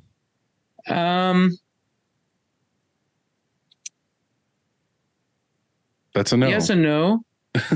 I could see us, the goal is to outgrow this space, but I could see us keeping this space and opening something, separate, more, in more central US, so we can better service some of our East Coast and Midwest and Southern customers. You should open in St. Louis. Yeah. Yeah. Should I maybe buy the Struggling Business shirt con? Find someone whose head's just about to go underwater. Yeah. That's shirt con. Yeah. Perfect. Just push for like a minute or so until the bubbles stop. That's kind of where he's at. No, it was fun to design this space. We just had like an open space, and which I guess is always the case when you move shops, but it's the first time that we've moved over these various times where we really had a very clear vision on where we're going, and we don't need to guess on, are we going to bring in embroidery? Are we going to, like, what do we think we need? We really have our shit together these days. That's and awesome. So it was nice to really design, like we know, like with our current design, we can 4X our business in our current home. But every single aspect here was designed with that intention. And so it's just, we have like a super nice kind of loop. Everyone always talks about like having Good the right flow. loop, and Yeah. the flow is the flow is so dialed in here now, and I'm sure we'll change it, right? It's still new and it feels sexy and honeymoony and all that, but it makes the building feel even bigger than it actually is, just because of the layout, which is something I didn't realize I was missing in the old spot. How inefficient. We still have tons of inefficiencies, but the lack of space really was a big efficiency suck, big one. What is your official role? Like, what is your day to day look like? What are you working on? Man, it's so different every day. So I spent a lot of time on the sales side. I think a couple people asked about like, what does our sales force look like, and all that stuff. So this is going to shock people, but we have zero sales force. Our reliability is our sales force. And that's part of why I've liked the contract world so much, is because we're so reliable. A lot of these people come to us for that, and they come back over and over and over again. So now I am out sort of hunting those whales. That's me. Right. And so I'm spending a lot of time, and that's my favorite thing to do too. I love getting to know customers, seeing what their problems are, figuring out if we can solve them, making people happy. Like that's what I personally like to do. So I do a lot of that. But just bring them in. And then once they're here, I sort of transition them. We call them ISPs. They're our inside support professionals. And so we have 10 of them, and they're all graphic designers by trade, but they also are customer service representatives. So they're kind of 2-in-1s. That's awesome. And so are they doing all the pre-production for the most part too, like making the mock-ups and making all that stuff as well? Exactly. Yeah, Exactly. that's kind of what we do, and it's pretty awesome to where I don't have sales sending it to an art team and then back and then whatever. Like they're making the mock-ups, they're making the whole thing, sending it to the customer, getting it back. Yeah. And then the art department is the one doing the steps. And we do use graphics as well. Happy birthday, Nick. I think it's his birthday today, from what I understand. I saw one of the presents he got. Yeah. So we also use graphics for like the really easy, simple stuff. So when our team is bogged down, use them for simple stuff. Cause we really try to get back to customers really quickly. We try to never go more than 4 hours without like quoting a job or doing whatever we can. On that real quick, do you have an automation for that to make sure you get back to them within 4 hours? Or is it just like the office rule of try to get back to them within 4 hours? We don't have an automation. So we run Printavo. And so we can kind of see certain things in Printavo, like when messages are sent out and responded to. Like we have a pre-production manager, and she can kind of monitor that stuff. But it's more a rule, and a culture than we kind of have that too, but I kind of was debating some kind of automation to where if for some reason they're busy or haven't got back to them at a certain point, it would send them an automated email like, hey, we got your email, we're on it, we'll get back to you as soon as possible. Just more so it's like they know, like it's confirmation that we got it at least. We have a phrase, like I would say to our guys, like, I got it, I'm on it. So if you can never get back to a customer quickly, at least just, I got it, I'm on it, send that email. Right. And they at least know, but to automate, that's not a bad idea. Just as I don't know. I'm not smart enough to figure out how to do that, but it sounds fun. Yeah, I'm sure Steven has an app for that. And the only ones that we let go too long are the ones that come in over the weekend. Like if we have, because our speed to quote is extremely fast, but we miss it. Like if somebody on Friday at 6:00 happens to send over, hey, I need 100 shirts or whatever. Well, they're not going to get anything until Monday. And I think it's a long time to wait. So to have an automation that you can maybe turn on at, like Friday at 5 would be pretty good. But during the week, I think we're good. You know what I mean? I think that it's fine. We're quick enough. Yeah, we have that same problem too. We're not here on the weekends. I had talked to Nick years ago, and I think they're kind of working on this at Graphics, but it would be cool if we could have a person that we train how to do quotes. And so any quote that comes in, they can quote it for us. You're talking about over the weekend? I mean, during over the weekend or nights, 24/7. Yeah. All the time, really. I think that would be pretty sweet. Should be a bot for that, like just a chat GPT bot AI thing. That would be sweet. The problem is training, because there's like every job is different, right? Like in different customers. So I don't know, but it would be pretty. I trust real people. Yeah. So, Nick and Lucas, if you could get on that real quick, that'd be sweet. All right, let's hit up some of these listener questions. Some of them a lot of them we already talked about, but let's see if we can get at least a couple out of here. Air2345 says, real question. How do you explain the customer the difference in prints? We don't screen print in-house, but instead we use a contract printer. We use DTG and transfers in-house, but I am always struggling on how to explain to the customer when they want 20 shirts that we are going to do transfers. I don't think most understand the difference, and sometimes I don't even say anything because they wouldn't notice. What's the best way to approach for explaining to the customer and not making transfers sound cheap? So here we have three divisions here, right? We have screen printing, we have embroidery, and then we have the division we call the heat applied product. We don't call it heat press. We don't call it transfers. And I think that's because transfers have this, it's like a 4-letter word in our industry. Yeah. It's ridiculous. And so to me, these days, it's my favorite of all those techniques. It's my favorite, and I could talk to you for 2 hours just about transfers. But we start by not calling them transfers in the first place. You're calling heat applied products. We call them heat applied products, and we create a whole category around it, because it's not just a vinyl, and it's not just like I think this right here is a DTF.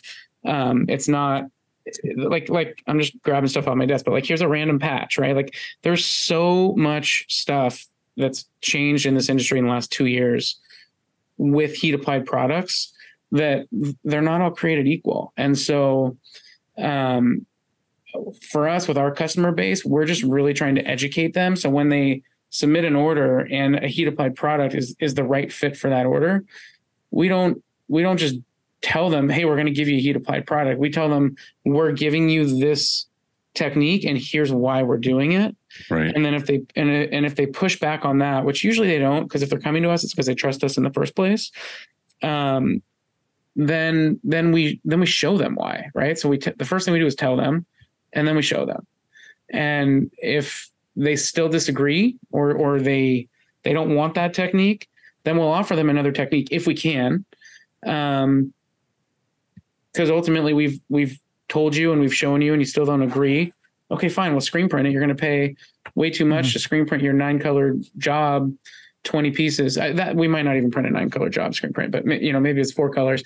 But I'd say 95% of the time, or 99% of the time, if we tell a customer this is the best technique for you and here's why, they're going to trust us to. Right. There's not a lot of pushback. Totally. Either that, or they have the insight to adjust their color count or something and say, okay, well, I don't want the heat applied, what'd you call it? Heat applied product. I want screen print. And so I'm going to just go with 5 color or whatever, So I like it. I think we might change the way we do things here too. The way we describe it anyway. I think it sets expectations better.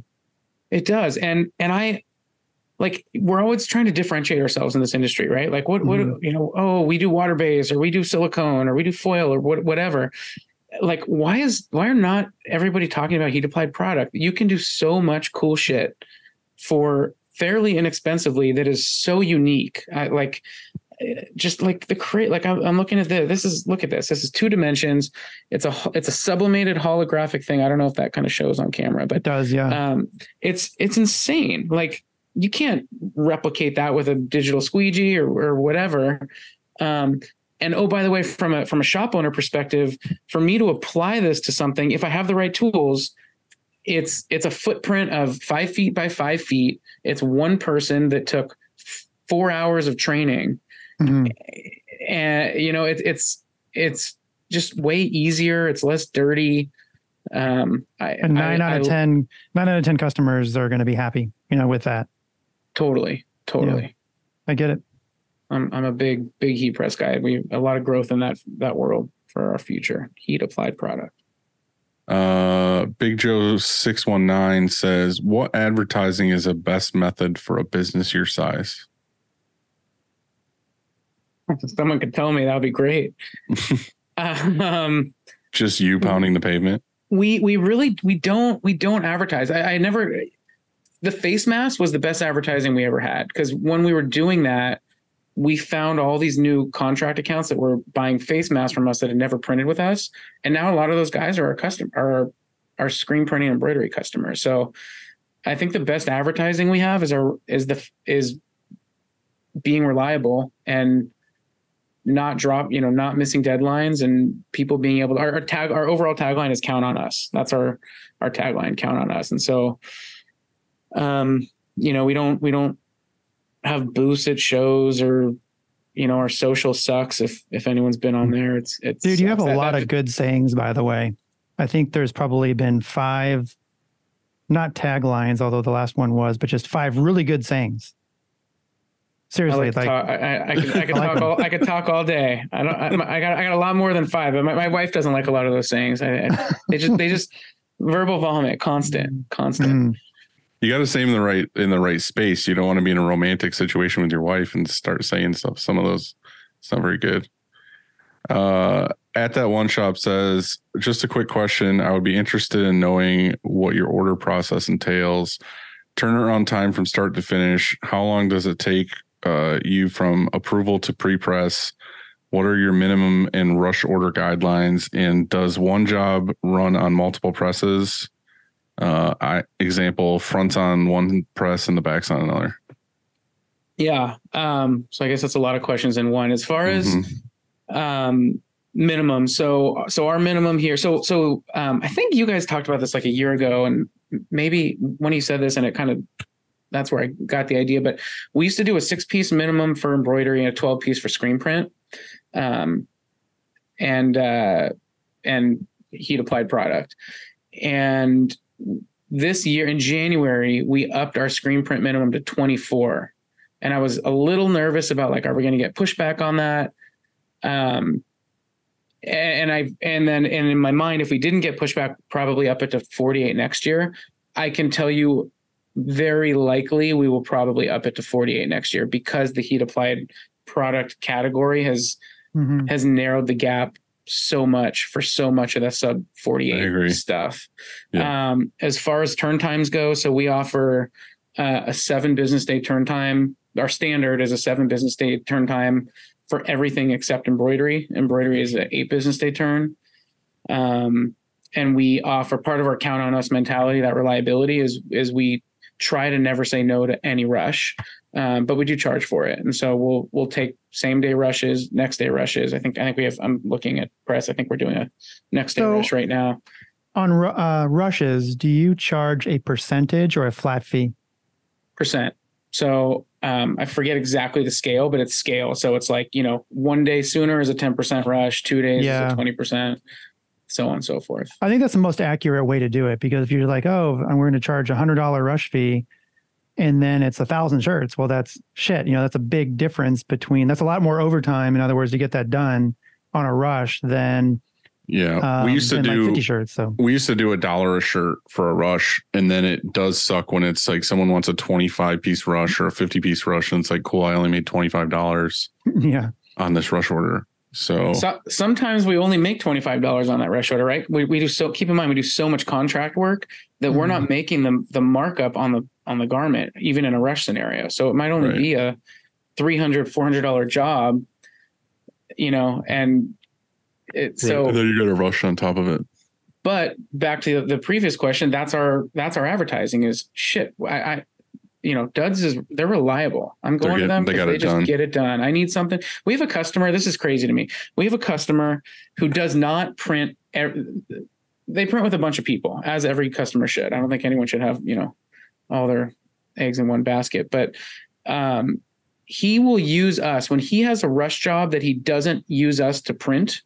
He will rely on us to book the courier for him. And he knows he pays us a premium to do that, because he knows we're not going to screw up the shipment. Like that's the reliability factor. I wish he'd give us those jobs in the first place, but So he won't have the job printed with you. He'll have them printed with somebody else, but then he'll still have you do the courier service. Yeah, he prints most of his stuff with us, but sometimes like the really, because we're not cheap. We're not, like I said, we're not a cheap shop. So if he has stuff that's like just like a white shirt with black print, Right. like 500 of them, guy he who uses can't mess that somebody up. else down the street who can't mess the print up, but he doesn't trust them to book the courier properly. That's awesome. So that's just a testament to what you can get done where and why. Yeah. It's a nice ego stroke for sure when we get that phone call. Yeah. So those are our minimums, rushes. As far as our flow, so we have a lot of like hands in the cookie jar. I think every screen printed job that we do here, it's 14 different hands touch it. And I think every embroidered job, I think it's 9, and heat applied, I think is 8 or 9.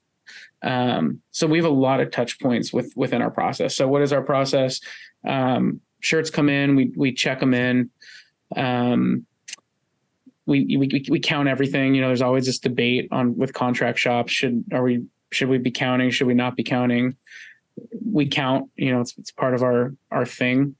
And more, as you guys all know, more important than ever, right? The reliability of the, the big guys shipping stuff in has become worse and worse. Not so reliable. Well, I think that's okay. Like we do the same thing. So we count in for our contractors, but that's part of the premium service and that's part of the premium price. And that contractor knows that, okay, well, when I drop ship my stuff to Shirkong, that they're going to make sure it's right and they're not printing on the wrong color shirt or not enough shirts or whatever it is. And so I think that certain contractors, the ones who care, they're willing to pay more for that sort of service. And so we just included into, just like you. I think it's smart. Totally. So we check it in, and then we stage it. So we have a bunch of U-line carts, and we stage the job in order. You know, I'm just talking screen print right now, but press 1. We have like lanes, right? Press 1, 2, 3, 4, and so we'll just stage based on the schedule, and then we print everything, and then it goes to so actually this is kind of cool. So shout out to Matt Marcotte on this one. So every strike off, so we do a strike off for every single job. The lead printer on that job needs to decide, okay, this passes my QC.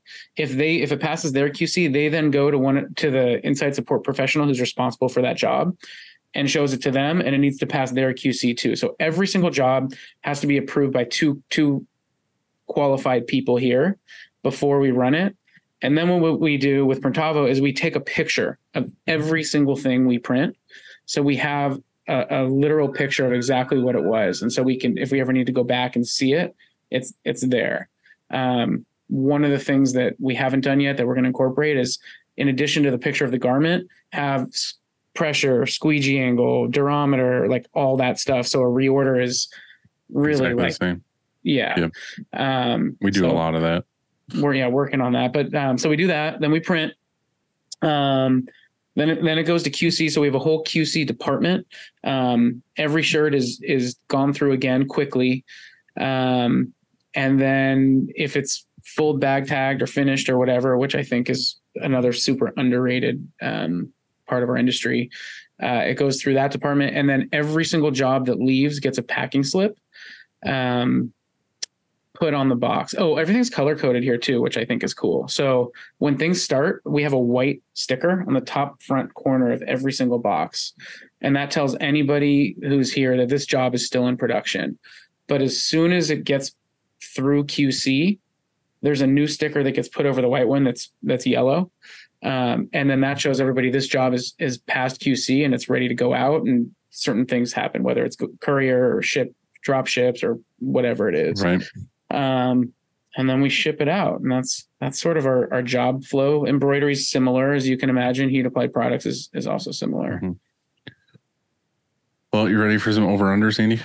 Yeah, let's do that. So over under, it's a part of our show where I say 9 things and you say if they're overrated, underrated, or properly rated. And the first one is cauliflower crust pizza. Underrated. Big time underrated. We sneak that shit into the kids all the time, man. Yeah. Dylan's smirking. You're not a fan? Mm-mm. I'm not saying it's bad. It's just it's not my if I want pizza, I want pizza. Like, don't give me fake pizza bullshit. I think it's probably the maker of it, because we had a frozen. I bought a frozen cauliflower crust pizza, and we made it like, I don't know, it was a couple days ago, and we didn't like it, and we were like, well, I was just like, when it's like normal crust, you get to chew it a little bit. The cauliflower crust was just like mushy, and we're like, well, this sucks. Yeah, that's nasty. We had to bury it in like ranch or whatever, just to Anyway, so I think it's overrated right now as I stand here, but I'm going to give it another chance somewhere else, and probably fresh. It's way better. I do agree with you though. Like, my ex-wife was very like, well, she was gluten-free, dairy-free, and like, I always had to buy at the grocery store, like obviously the gluten-free items, especially like the bread. Like there's like, a million different manufacturers and brands of bread.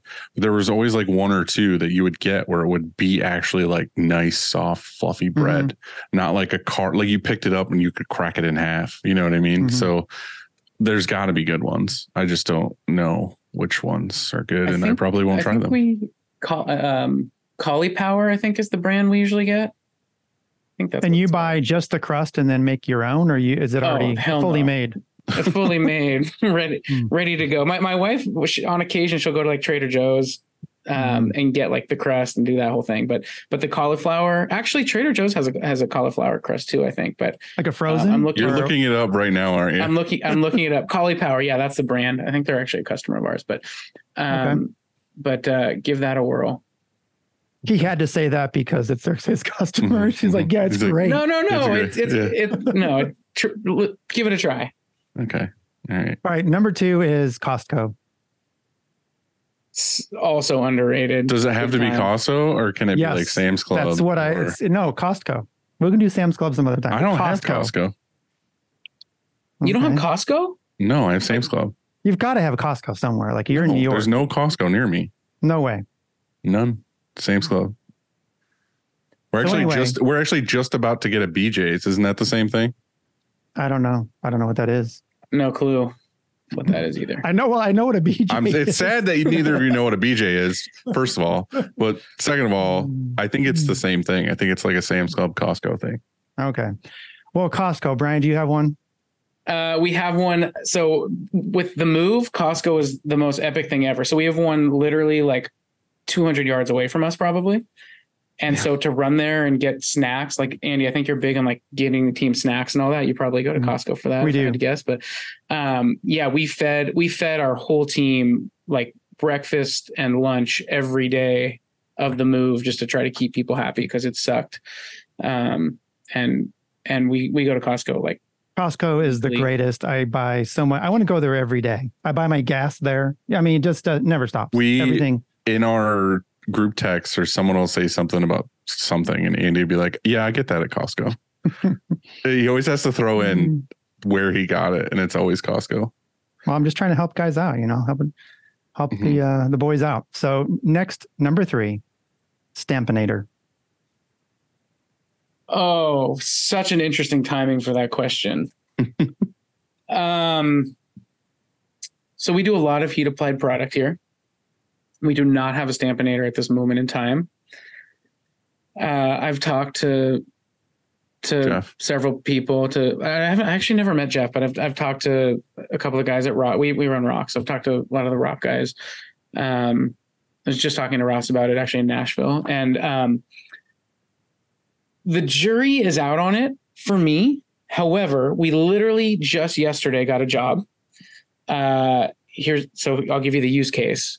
It's a big job, at least for us, it's big. It's 20,000 polos. It's like a piqué knit polo, left chest. It's like a 4-color left chest and a 2-color sleeve. They wanted them heat pressed. And so I said, why don't we screen print it as opposed to, but they're worried about price. And so I said, well, it would be much less expensive at that quantity to screen print than to heat press. And so we just had a conversation literally this morning, that investing in a Stampinator literally for this job is the perfect time to get one and test it out. To run it on one of your carousels or exactly. So we would screen and then press it at the end, and it would have that heat press effect. And would you run those? Would you try to run those on like a sleeve palette though, so you could avoid the buttons in the collar? Haven't thought through it that far, but because that would be my problem, is if you tried to use a stamper or something like that, you would have buttons in the way. You know what I mean? For your even pressure. Well, he's going to have sleeve pallets on because you said part of it is a sleeve. Right. You could just run the sleeve pallet for the front and the back. We've done that with polos before, where the buttons were an issue as far as the width of it or whatever it was. And we just loaded them like on a sleeve pallet so that like you were doing that side. And then you would have no issue with like a stamp or something like that, because you'd have no buttons or collar. Jeff, if you're listening to this, we need a Stampinator, polo Stampinator. We need one that's just like small 4-inch, whatever. It doesn't matter. It'll work on that. What if it's split? What if it's like two mini and there's a gap in the middle, so you could do like over zipper. I don't like extra products. Well, I don't like loading a polo on a sleeve pallet, because how are you going to center it right? You know what I mean? So like you're going to struggle with lining it up accurately, I think. You have the seams though. You have like this much seam to work with. You tell me you can't grab that and load it straight on a sleeve. I like your point, Dylan. I think I hadn't thought about the buttons, but I'm with Andy that I'd rather have our team load a polo on a 16-inch pallet instead of a sleeve. Just try it. Have one of your guys that's good with it. Try it. I'm telling you, it'll work.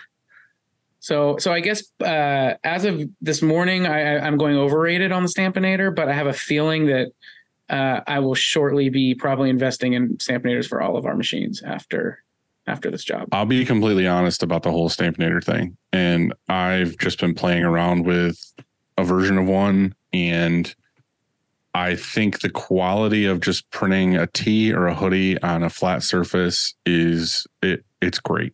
Like the quality is great. It looks great. All those things, but there are limitations that I'm finding out with M&R, especially, is it has to be on a heads down press. It can't be on one where the table goes up and down, because it's going to touch everything. It's going to touch blank pallets. It's going to touch shit you don't want it to touch, whatever. But if it's a heads down press, it only comes down when you want it to. So like on a rock, it works fine. On a Cobra or a Gauntlet or something, it works fine. But it's just dialing in the temps on it and making sure the pressure is correct and all those things. On the M&R, you have an issue where you have to kind of trick it on an oversized pallet and make sure like the squeegee's moving at the right speed so that you can trick it to be down for that amount of time. So I do think it's a sweet thing, but I do see all these people posting like all these other cases for it and stuff. And I'm just like, just fucking put it on a heat press. Like, why? I don't like it on an auto. Why are you buying an auto and fucking heat pressing stuff? Like, stop selling it that way, please. Like, just go buy a pneumatic dual station heat press and just fucking have a guy run it on there and get screen printing jobs on your screen printing press. Mm-hmm. You're running transfers on a fucking $100,000 press when you could be screen printing shit. Like, just knock it off. Okay, number 4. Taylor Swift. Properly rated. I don't really know anything about Taylor Swift other than my brother-in-law stayed up like 8 nights in a row trying to buy tickets, which he finally got in Sweden, of all places. So I'll properly rated. You really don't know what you should say for the factor of people. I love the business. I love the business aspect of the, just thinking about like the business of that tour. And, she's I think she's super smart. I think that she is marketing her team, whatever, is marketing her so well. So I can respect, like you're saying, like the business model of what she's doing is really, really well. Obviously she's doing fucking amazing, but also she writes her own songs. Like, people that are in her caliber that are doing that kind of stuff don't write their own songs. It's someone else's bullshit. Some other person's telling them how to sing it, tell them how to do everything. She does it all herself. So props to that. And also, I think the Red album is fantastic. So I listened to some of her music, not a lot. I think that I think a generation or two have grown up with her and really love her, and they identify with her, like so much so that if you're watching Instagram these days, you can't even avoid it, but you see the reels and she will sell out like a dome or wherever she's at, an arena, and there will be still 20,000 people outside, like hanging out. And the tickets are like $1,200. Their tickets are crazy expensive, and there's people out fucking side the stadium hanging out, singing along because they can hear it because it's outside, an outdoor thing. Yeah. And they just show up to hear that. And then bonus, why she's underrated, she just gave everybody on her tour, like she just spent 30 something million dollars. And like for example, the people that were driving the trucks with gear on it, each got $100K, like she cares. She understands that like, hey, this tour couldn't happen without everyone. And we're killing it. And so I'm going to share some of that. I think that's really cool of her, instead of like, just building a you heard it here. Shirt Show loves Taylor Swift. You guys need a new intro song, I think. Can you imagine like just I have a daughter though, so like I have to listen to her and Olivia Rodrigo, which is also fantastic. And a couple other people in the car at all times. So and you're singing along crying with Taylor. Fuck yeah. Yeah. I see that. Exactly. Yeah. Okay, number 5, boxer briefs. Boxer briefs, big fan of the boxer brief. Big fan. Underrated. I'm definitely a brief guy. Oh, are you asking boxer or are you saying boxers or briefs? Okay. Boxer briefs. The boxer brief is basically the long, not the whitey tighty, but like the longer one that's tight to your body, right? Yeah. Yeah. The longer. Yeah, exactly. Yeah. Yeah. Gives you some good support. I'm a big Pair of Thieves fan. I think they started at Target. Yeah. Yeah. I like the Old Navy ones. I have like 30 pair of the Old Navy ones that are all fun. Like I have ones on right now that are like pool floaty, inflatable ducks and pink flamingos. Can we see them, please? Yeah, I don't believe it. Yeah, sure. You want to get down here? Yeah, I don't. You see? Oh shit, that's not the right camera. Get down in there. Okay. Look at that. Look at that. That's fun. Yeah. See, I'm fun. I just fucked my camera. Okay, number 6, and this will be very provocative, extremely more controversial. Than that? Yeah, I don't know, maybe not more than that. Rubber-coated pallets. Like a rubber pad on them? Like, so we run M&R. Well, M&R has rubber and Rock doesn't. And so we've run both, right? We before we ran all our Rock, so we ran rubber coated pallets with M&R and Anatol. I guess properly rated. There's advantages and disadvantages, I think, to both. I was going to say, I think I've never ran the other ones, but I've heard both. I've heard plus and minus to both sides. The M&R ones just hold a lot of heat. And then the honeycomb pallets of the Rock don't hold heat as well, but there's advantages to that. I love that when you burn one, because we've done that with all presses, you can just change the rubber out. That's kind of cool versus ruining an entire pallet. But it's also kind of a pain in the ass. Like those rubber, like I remember like when it was kind of a pain to put them on. I don't know. How often do you change? Yeah, they do suck to take on and off. Not very often. I mean, I guess maybe we get at least 5 years. I mean, they last a long time. Once the rubber shrinks enough. Mm-hmm. Sometimes they'll start to curl too. Because one thing that I really like about the Rocks is that the pallets are so light. They're honeycomb, they're aluminum, whatever. They're really light. But I think I would miss the rubber coating, because I think the rubber coating is forgiving at times, if you have a bump or something.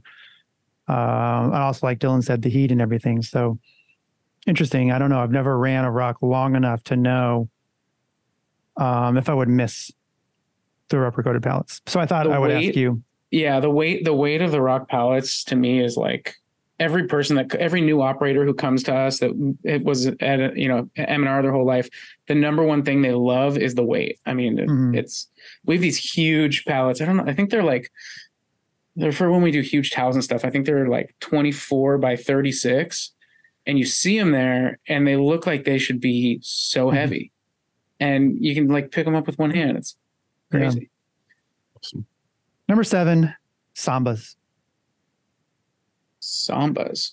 Is that a shoe? Yep. Adidas soccer shoe. Those Sambas. Mm. I've never worn one. Overrated. That is the shoe I was wearing when I shredded the ankle that caused the surgery I needed that I was talking about earlier. Yeah. Fuck those. Yeah. Fuck them. I've been a Vans guy my whole life. So I have a pair of Sambas, love them.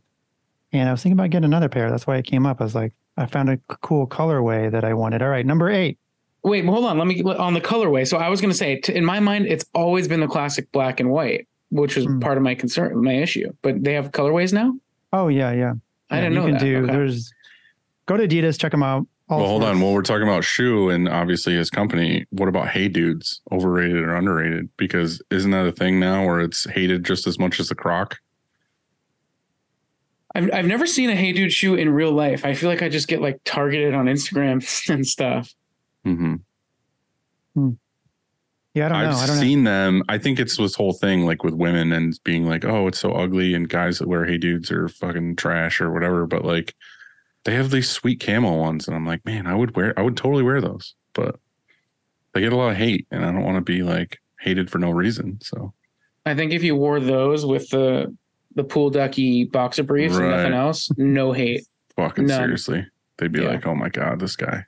I asked about Chucks last time and I put Sambas in here. And of course there's the Vans. And I mention all of these because what's great about those 3 brands is you can wear them almost anywhere. So like you could wear any of those 3, you could wear them to a wedding. You could wear them to work. You could wear them to like, seriously, you pick anything. Any occasion, you can wear a Chuck, you can wear a Van, you can wear a Samba. It's that classic, and I think respected. So that's why I love those 3. Like you're just ready to go, man. You're ready for the day. Put one of those on. Next, I have number 8, Print Hustlers Conference. Underrated. I've never been, so I no comment.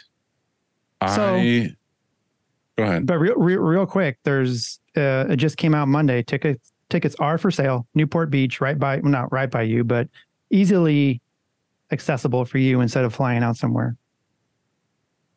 Should go. I think Print Hustlers is one of the ones a year that I do look forward to just because it's put on by friends of ours. It's more of a networking event than a try to sell you equipment event. So I look forward to those more. I look more forward to the events that are more hangout events than sit in a room and let me tell you how to buy something.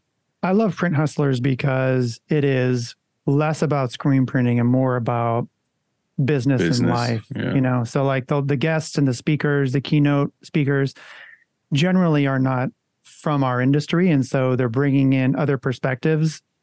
And it's really interesting. So that's why I like Print Hustlers, and it's the one that I definitely go to. And then also the hangs are good. There's like a lot of people that I know, and so it's fun. Yeah, in general, I agree. Like Nashville, Dylan, we didn't really talk there. In the I was elevator. afraid of you. You're so big. You're intimidating, man. Just hug me next time. Just be like, just come up to me and whisper like, what underwear do you have on today? Yeah. I'm going to do that, by the way. I'm a big teddy bear. Okay. I'll see just you. do it from behind so I don't actually see your face. Yeah. No, but I love that style, right? Like the Nashville thing was cool. I wish the industry did something more on like the business of printing, like the actual, like a basic, super introductory, high level, like finance and accounting, or like the chemistry, like why do heat applied products work, and why is there like, what is the adhesive used that works on a hat versus a water bottle versus like, I'd love. I've talked to some people about this at different events like this, and it always boils down to, it sounds good in theory, but who's going to come? And I don't blame them for this, because it is a business to a degree. You know what I mean? Like, some of us really want that super nerdy, into detail, like you said, the heat applied products thing. But it's like, they're looking at it as, well, do I pack a room at ISS with 120 people? Or do I have 8 people who really want to know the chemistry of like what's happening when you apply heat to this product? So I agree with you, though. I think it should happen regardless of how many people are there, because I feel like it would grow once people got the gist of it and heard, oh my God, I really know how this works now.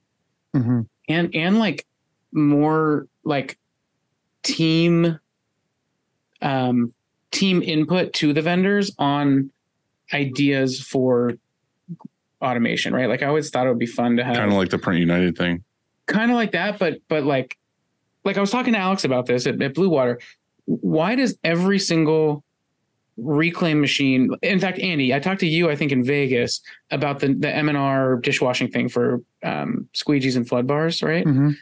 Cool concept, great for automation, but why is there not some rig that's shaped like a screen where I can plop my squeegee and flood bar in and run it through my auto reclaim? Like, why does every auto reclaim manufacturer not have that?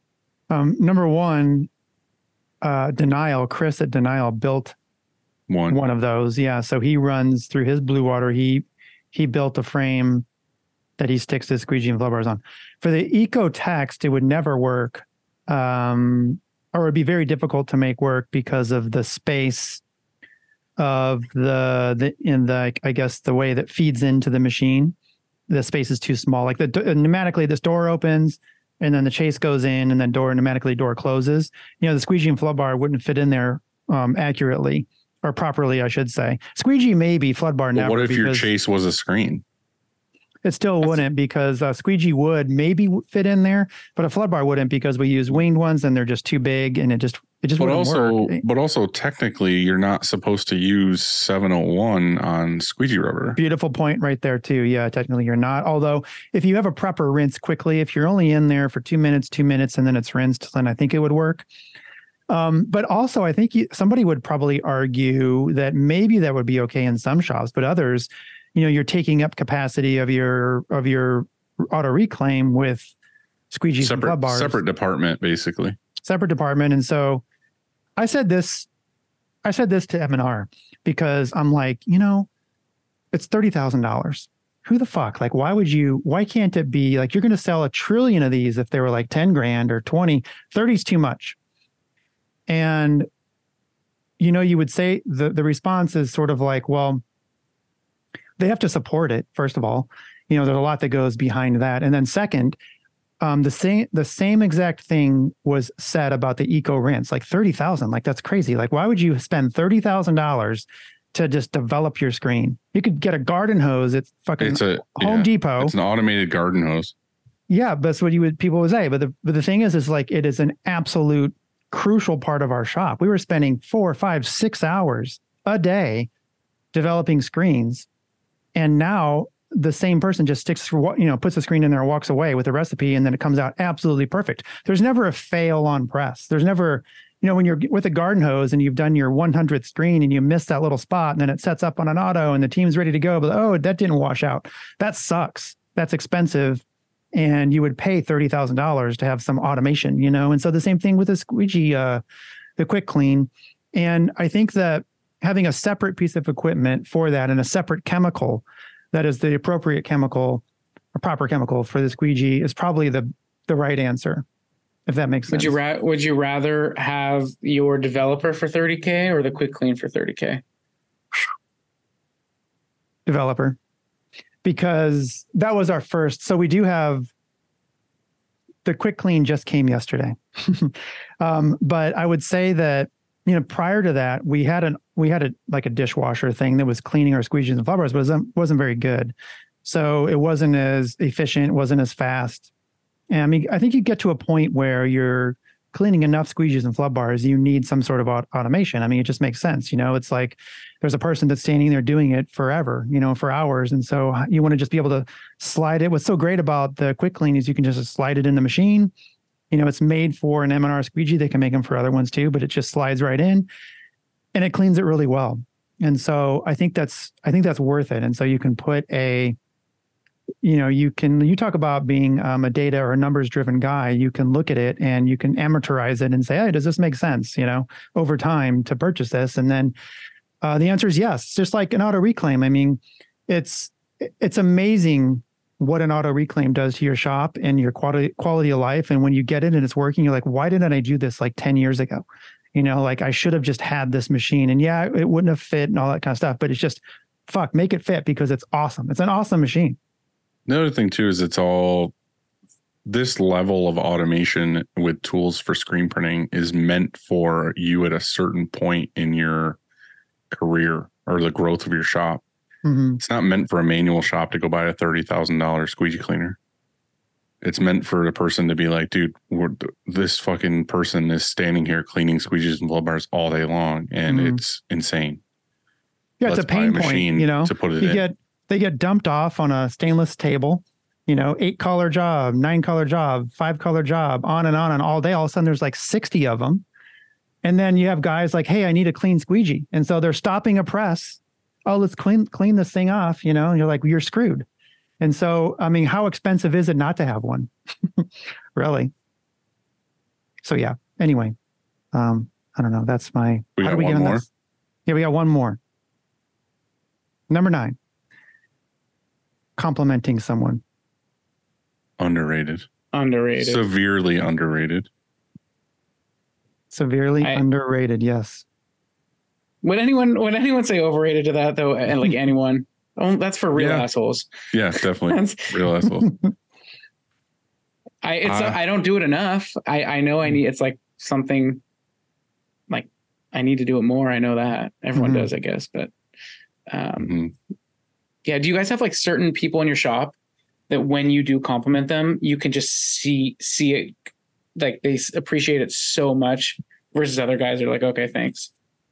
And then you naturally want to compliment those people even more. I do it a lot, and I don't know if I don't know. Like, I just feel like I could walk out in the shop, like I go from here to shipping, receiving, and walk past 4 people, and I could just have my head down, or I could just walk and not say a word. But if I walk by someone and look at them and be like, fuck yeah, and then like give them a high five at the same time, like they instantly like laugh or smile or like are on board with it. And it just is like, I don't know. It's just nice. And I find myself thinking the thought sometimes. Like I'll walk by Jerry and he'll have a cool pair of Jordans on, and I'll say, and to myself, I think, oh, I like his shoes, or I like those Jordans. But if I would just say it, like to him, it's nicer. Like it's a nice thing. Like it's good to hear. Like when somebody says, hey, I like your shoes or whatever it is, you know what I mean? It's good to hear. I like to be real toxic and say something bad about them and then compliment them right after. It's like a Sour Patch Kid. Yeah. Like, wow, that print looks terrible. You should do better next time. But I really like your hair. Okay. You think Sour Patch? How about I got one for you? Sour Patch Kids, overrated or underrated? They are massively underrated. They're delicious. However, they are poison. I like the blue ones.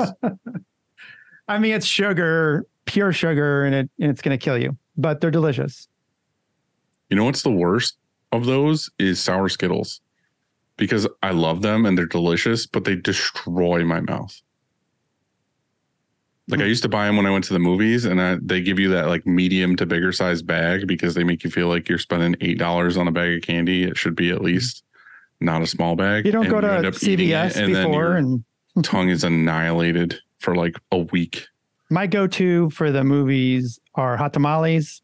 Used to be hot tamales or Twizzlers. Giant I was bag. expecting you to say Snow Caps. Red Vines over Twizzlers, Andy. Got to go with the Red Vines. I always go with Bunch of Crunch. Bunch of Crunch is my go-to movie snack. I don't go to that many movies. I feel like since I had kids, my kids are young. I don't know exactly how old. At least once or twice a week. Yeah, I go like twice a year, 3 times a year, like to the movies, and it's awesome just to like be in silence usually. Mm-hmm. Yeah. It's one of my favorites.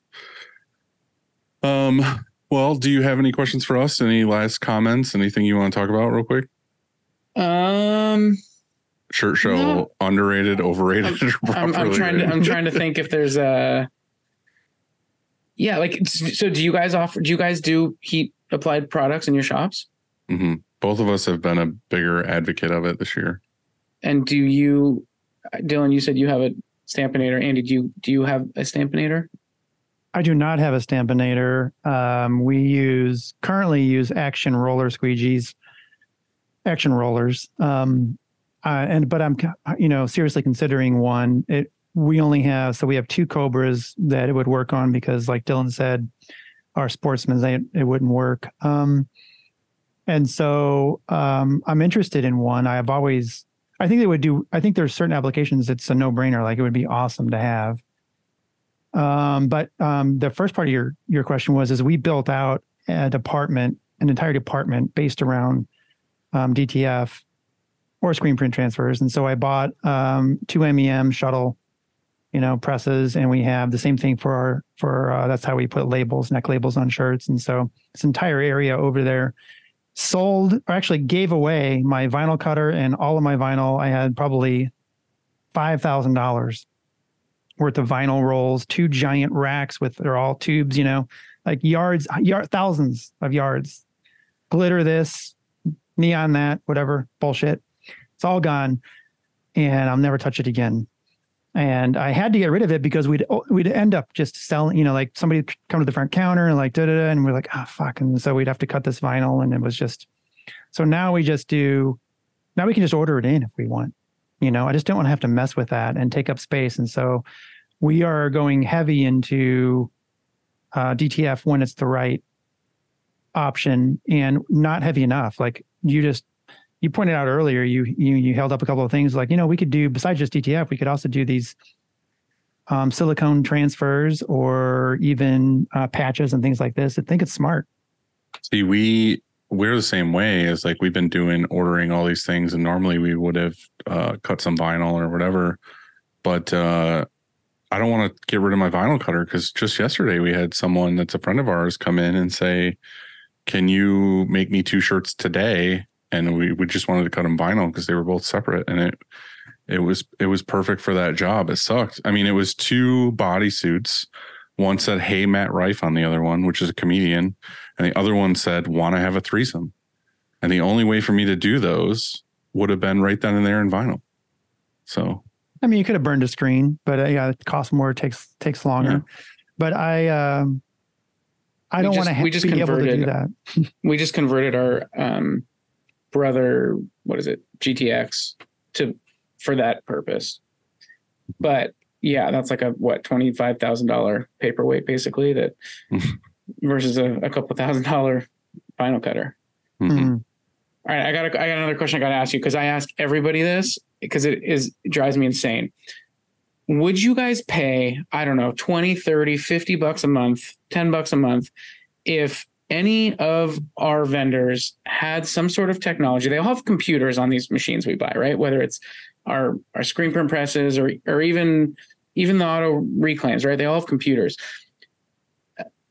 Would you subscribe to a service for $20 a month if they could just tell you via the cloud how fast your presses are moving, what, like all the simple data that they could probably program? Mm-hmm.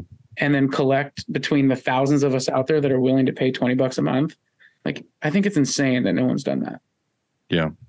They're all starting to do that or trying to do that. The new M&Rs all have that, where you can do setup time and downtime and all this stuff to get all the variables and whatever else. But yeah, I think if it was something that you could plug into any piece of equipment, or even if it was a touchscreen thing where you could just put in, it took me this long to set up, it took me this long to print the job, whatever, it would be really cool if it could all come back to a cloud thing in your office. I don't know. I think have data. I think you're talking more Wi-Fi, and you could access it remotely. You're not counting on a press operator touching a screen and entering things like that. You want to know basically just in an Well, you would 8-hour have to for production, certain equipment.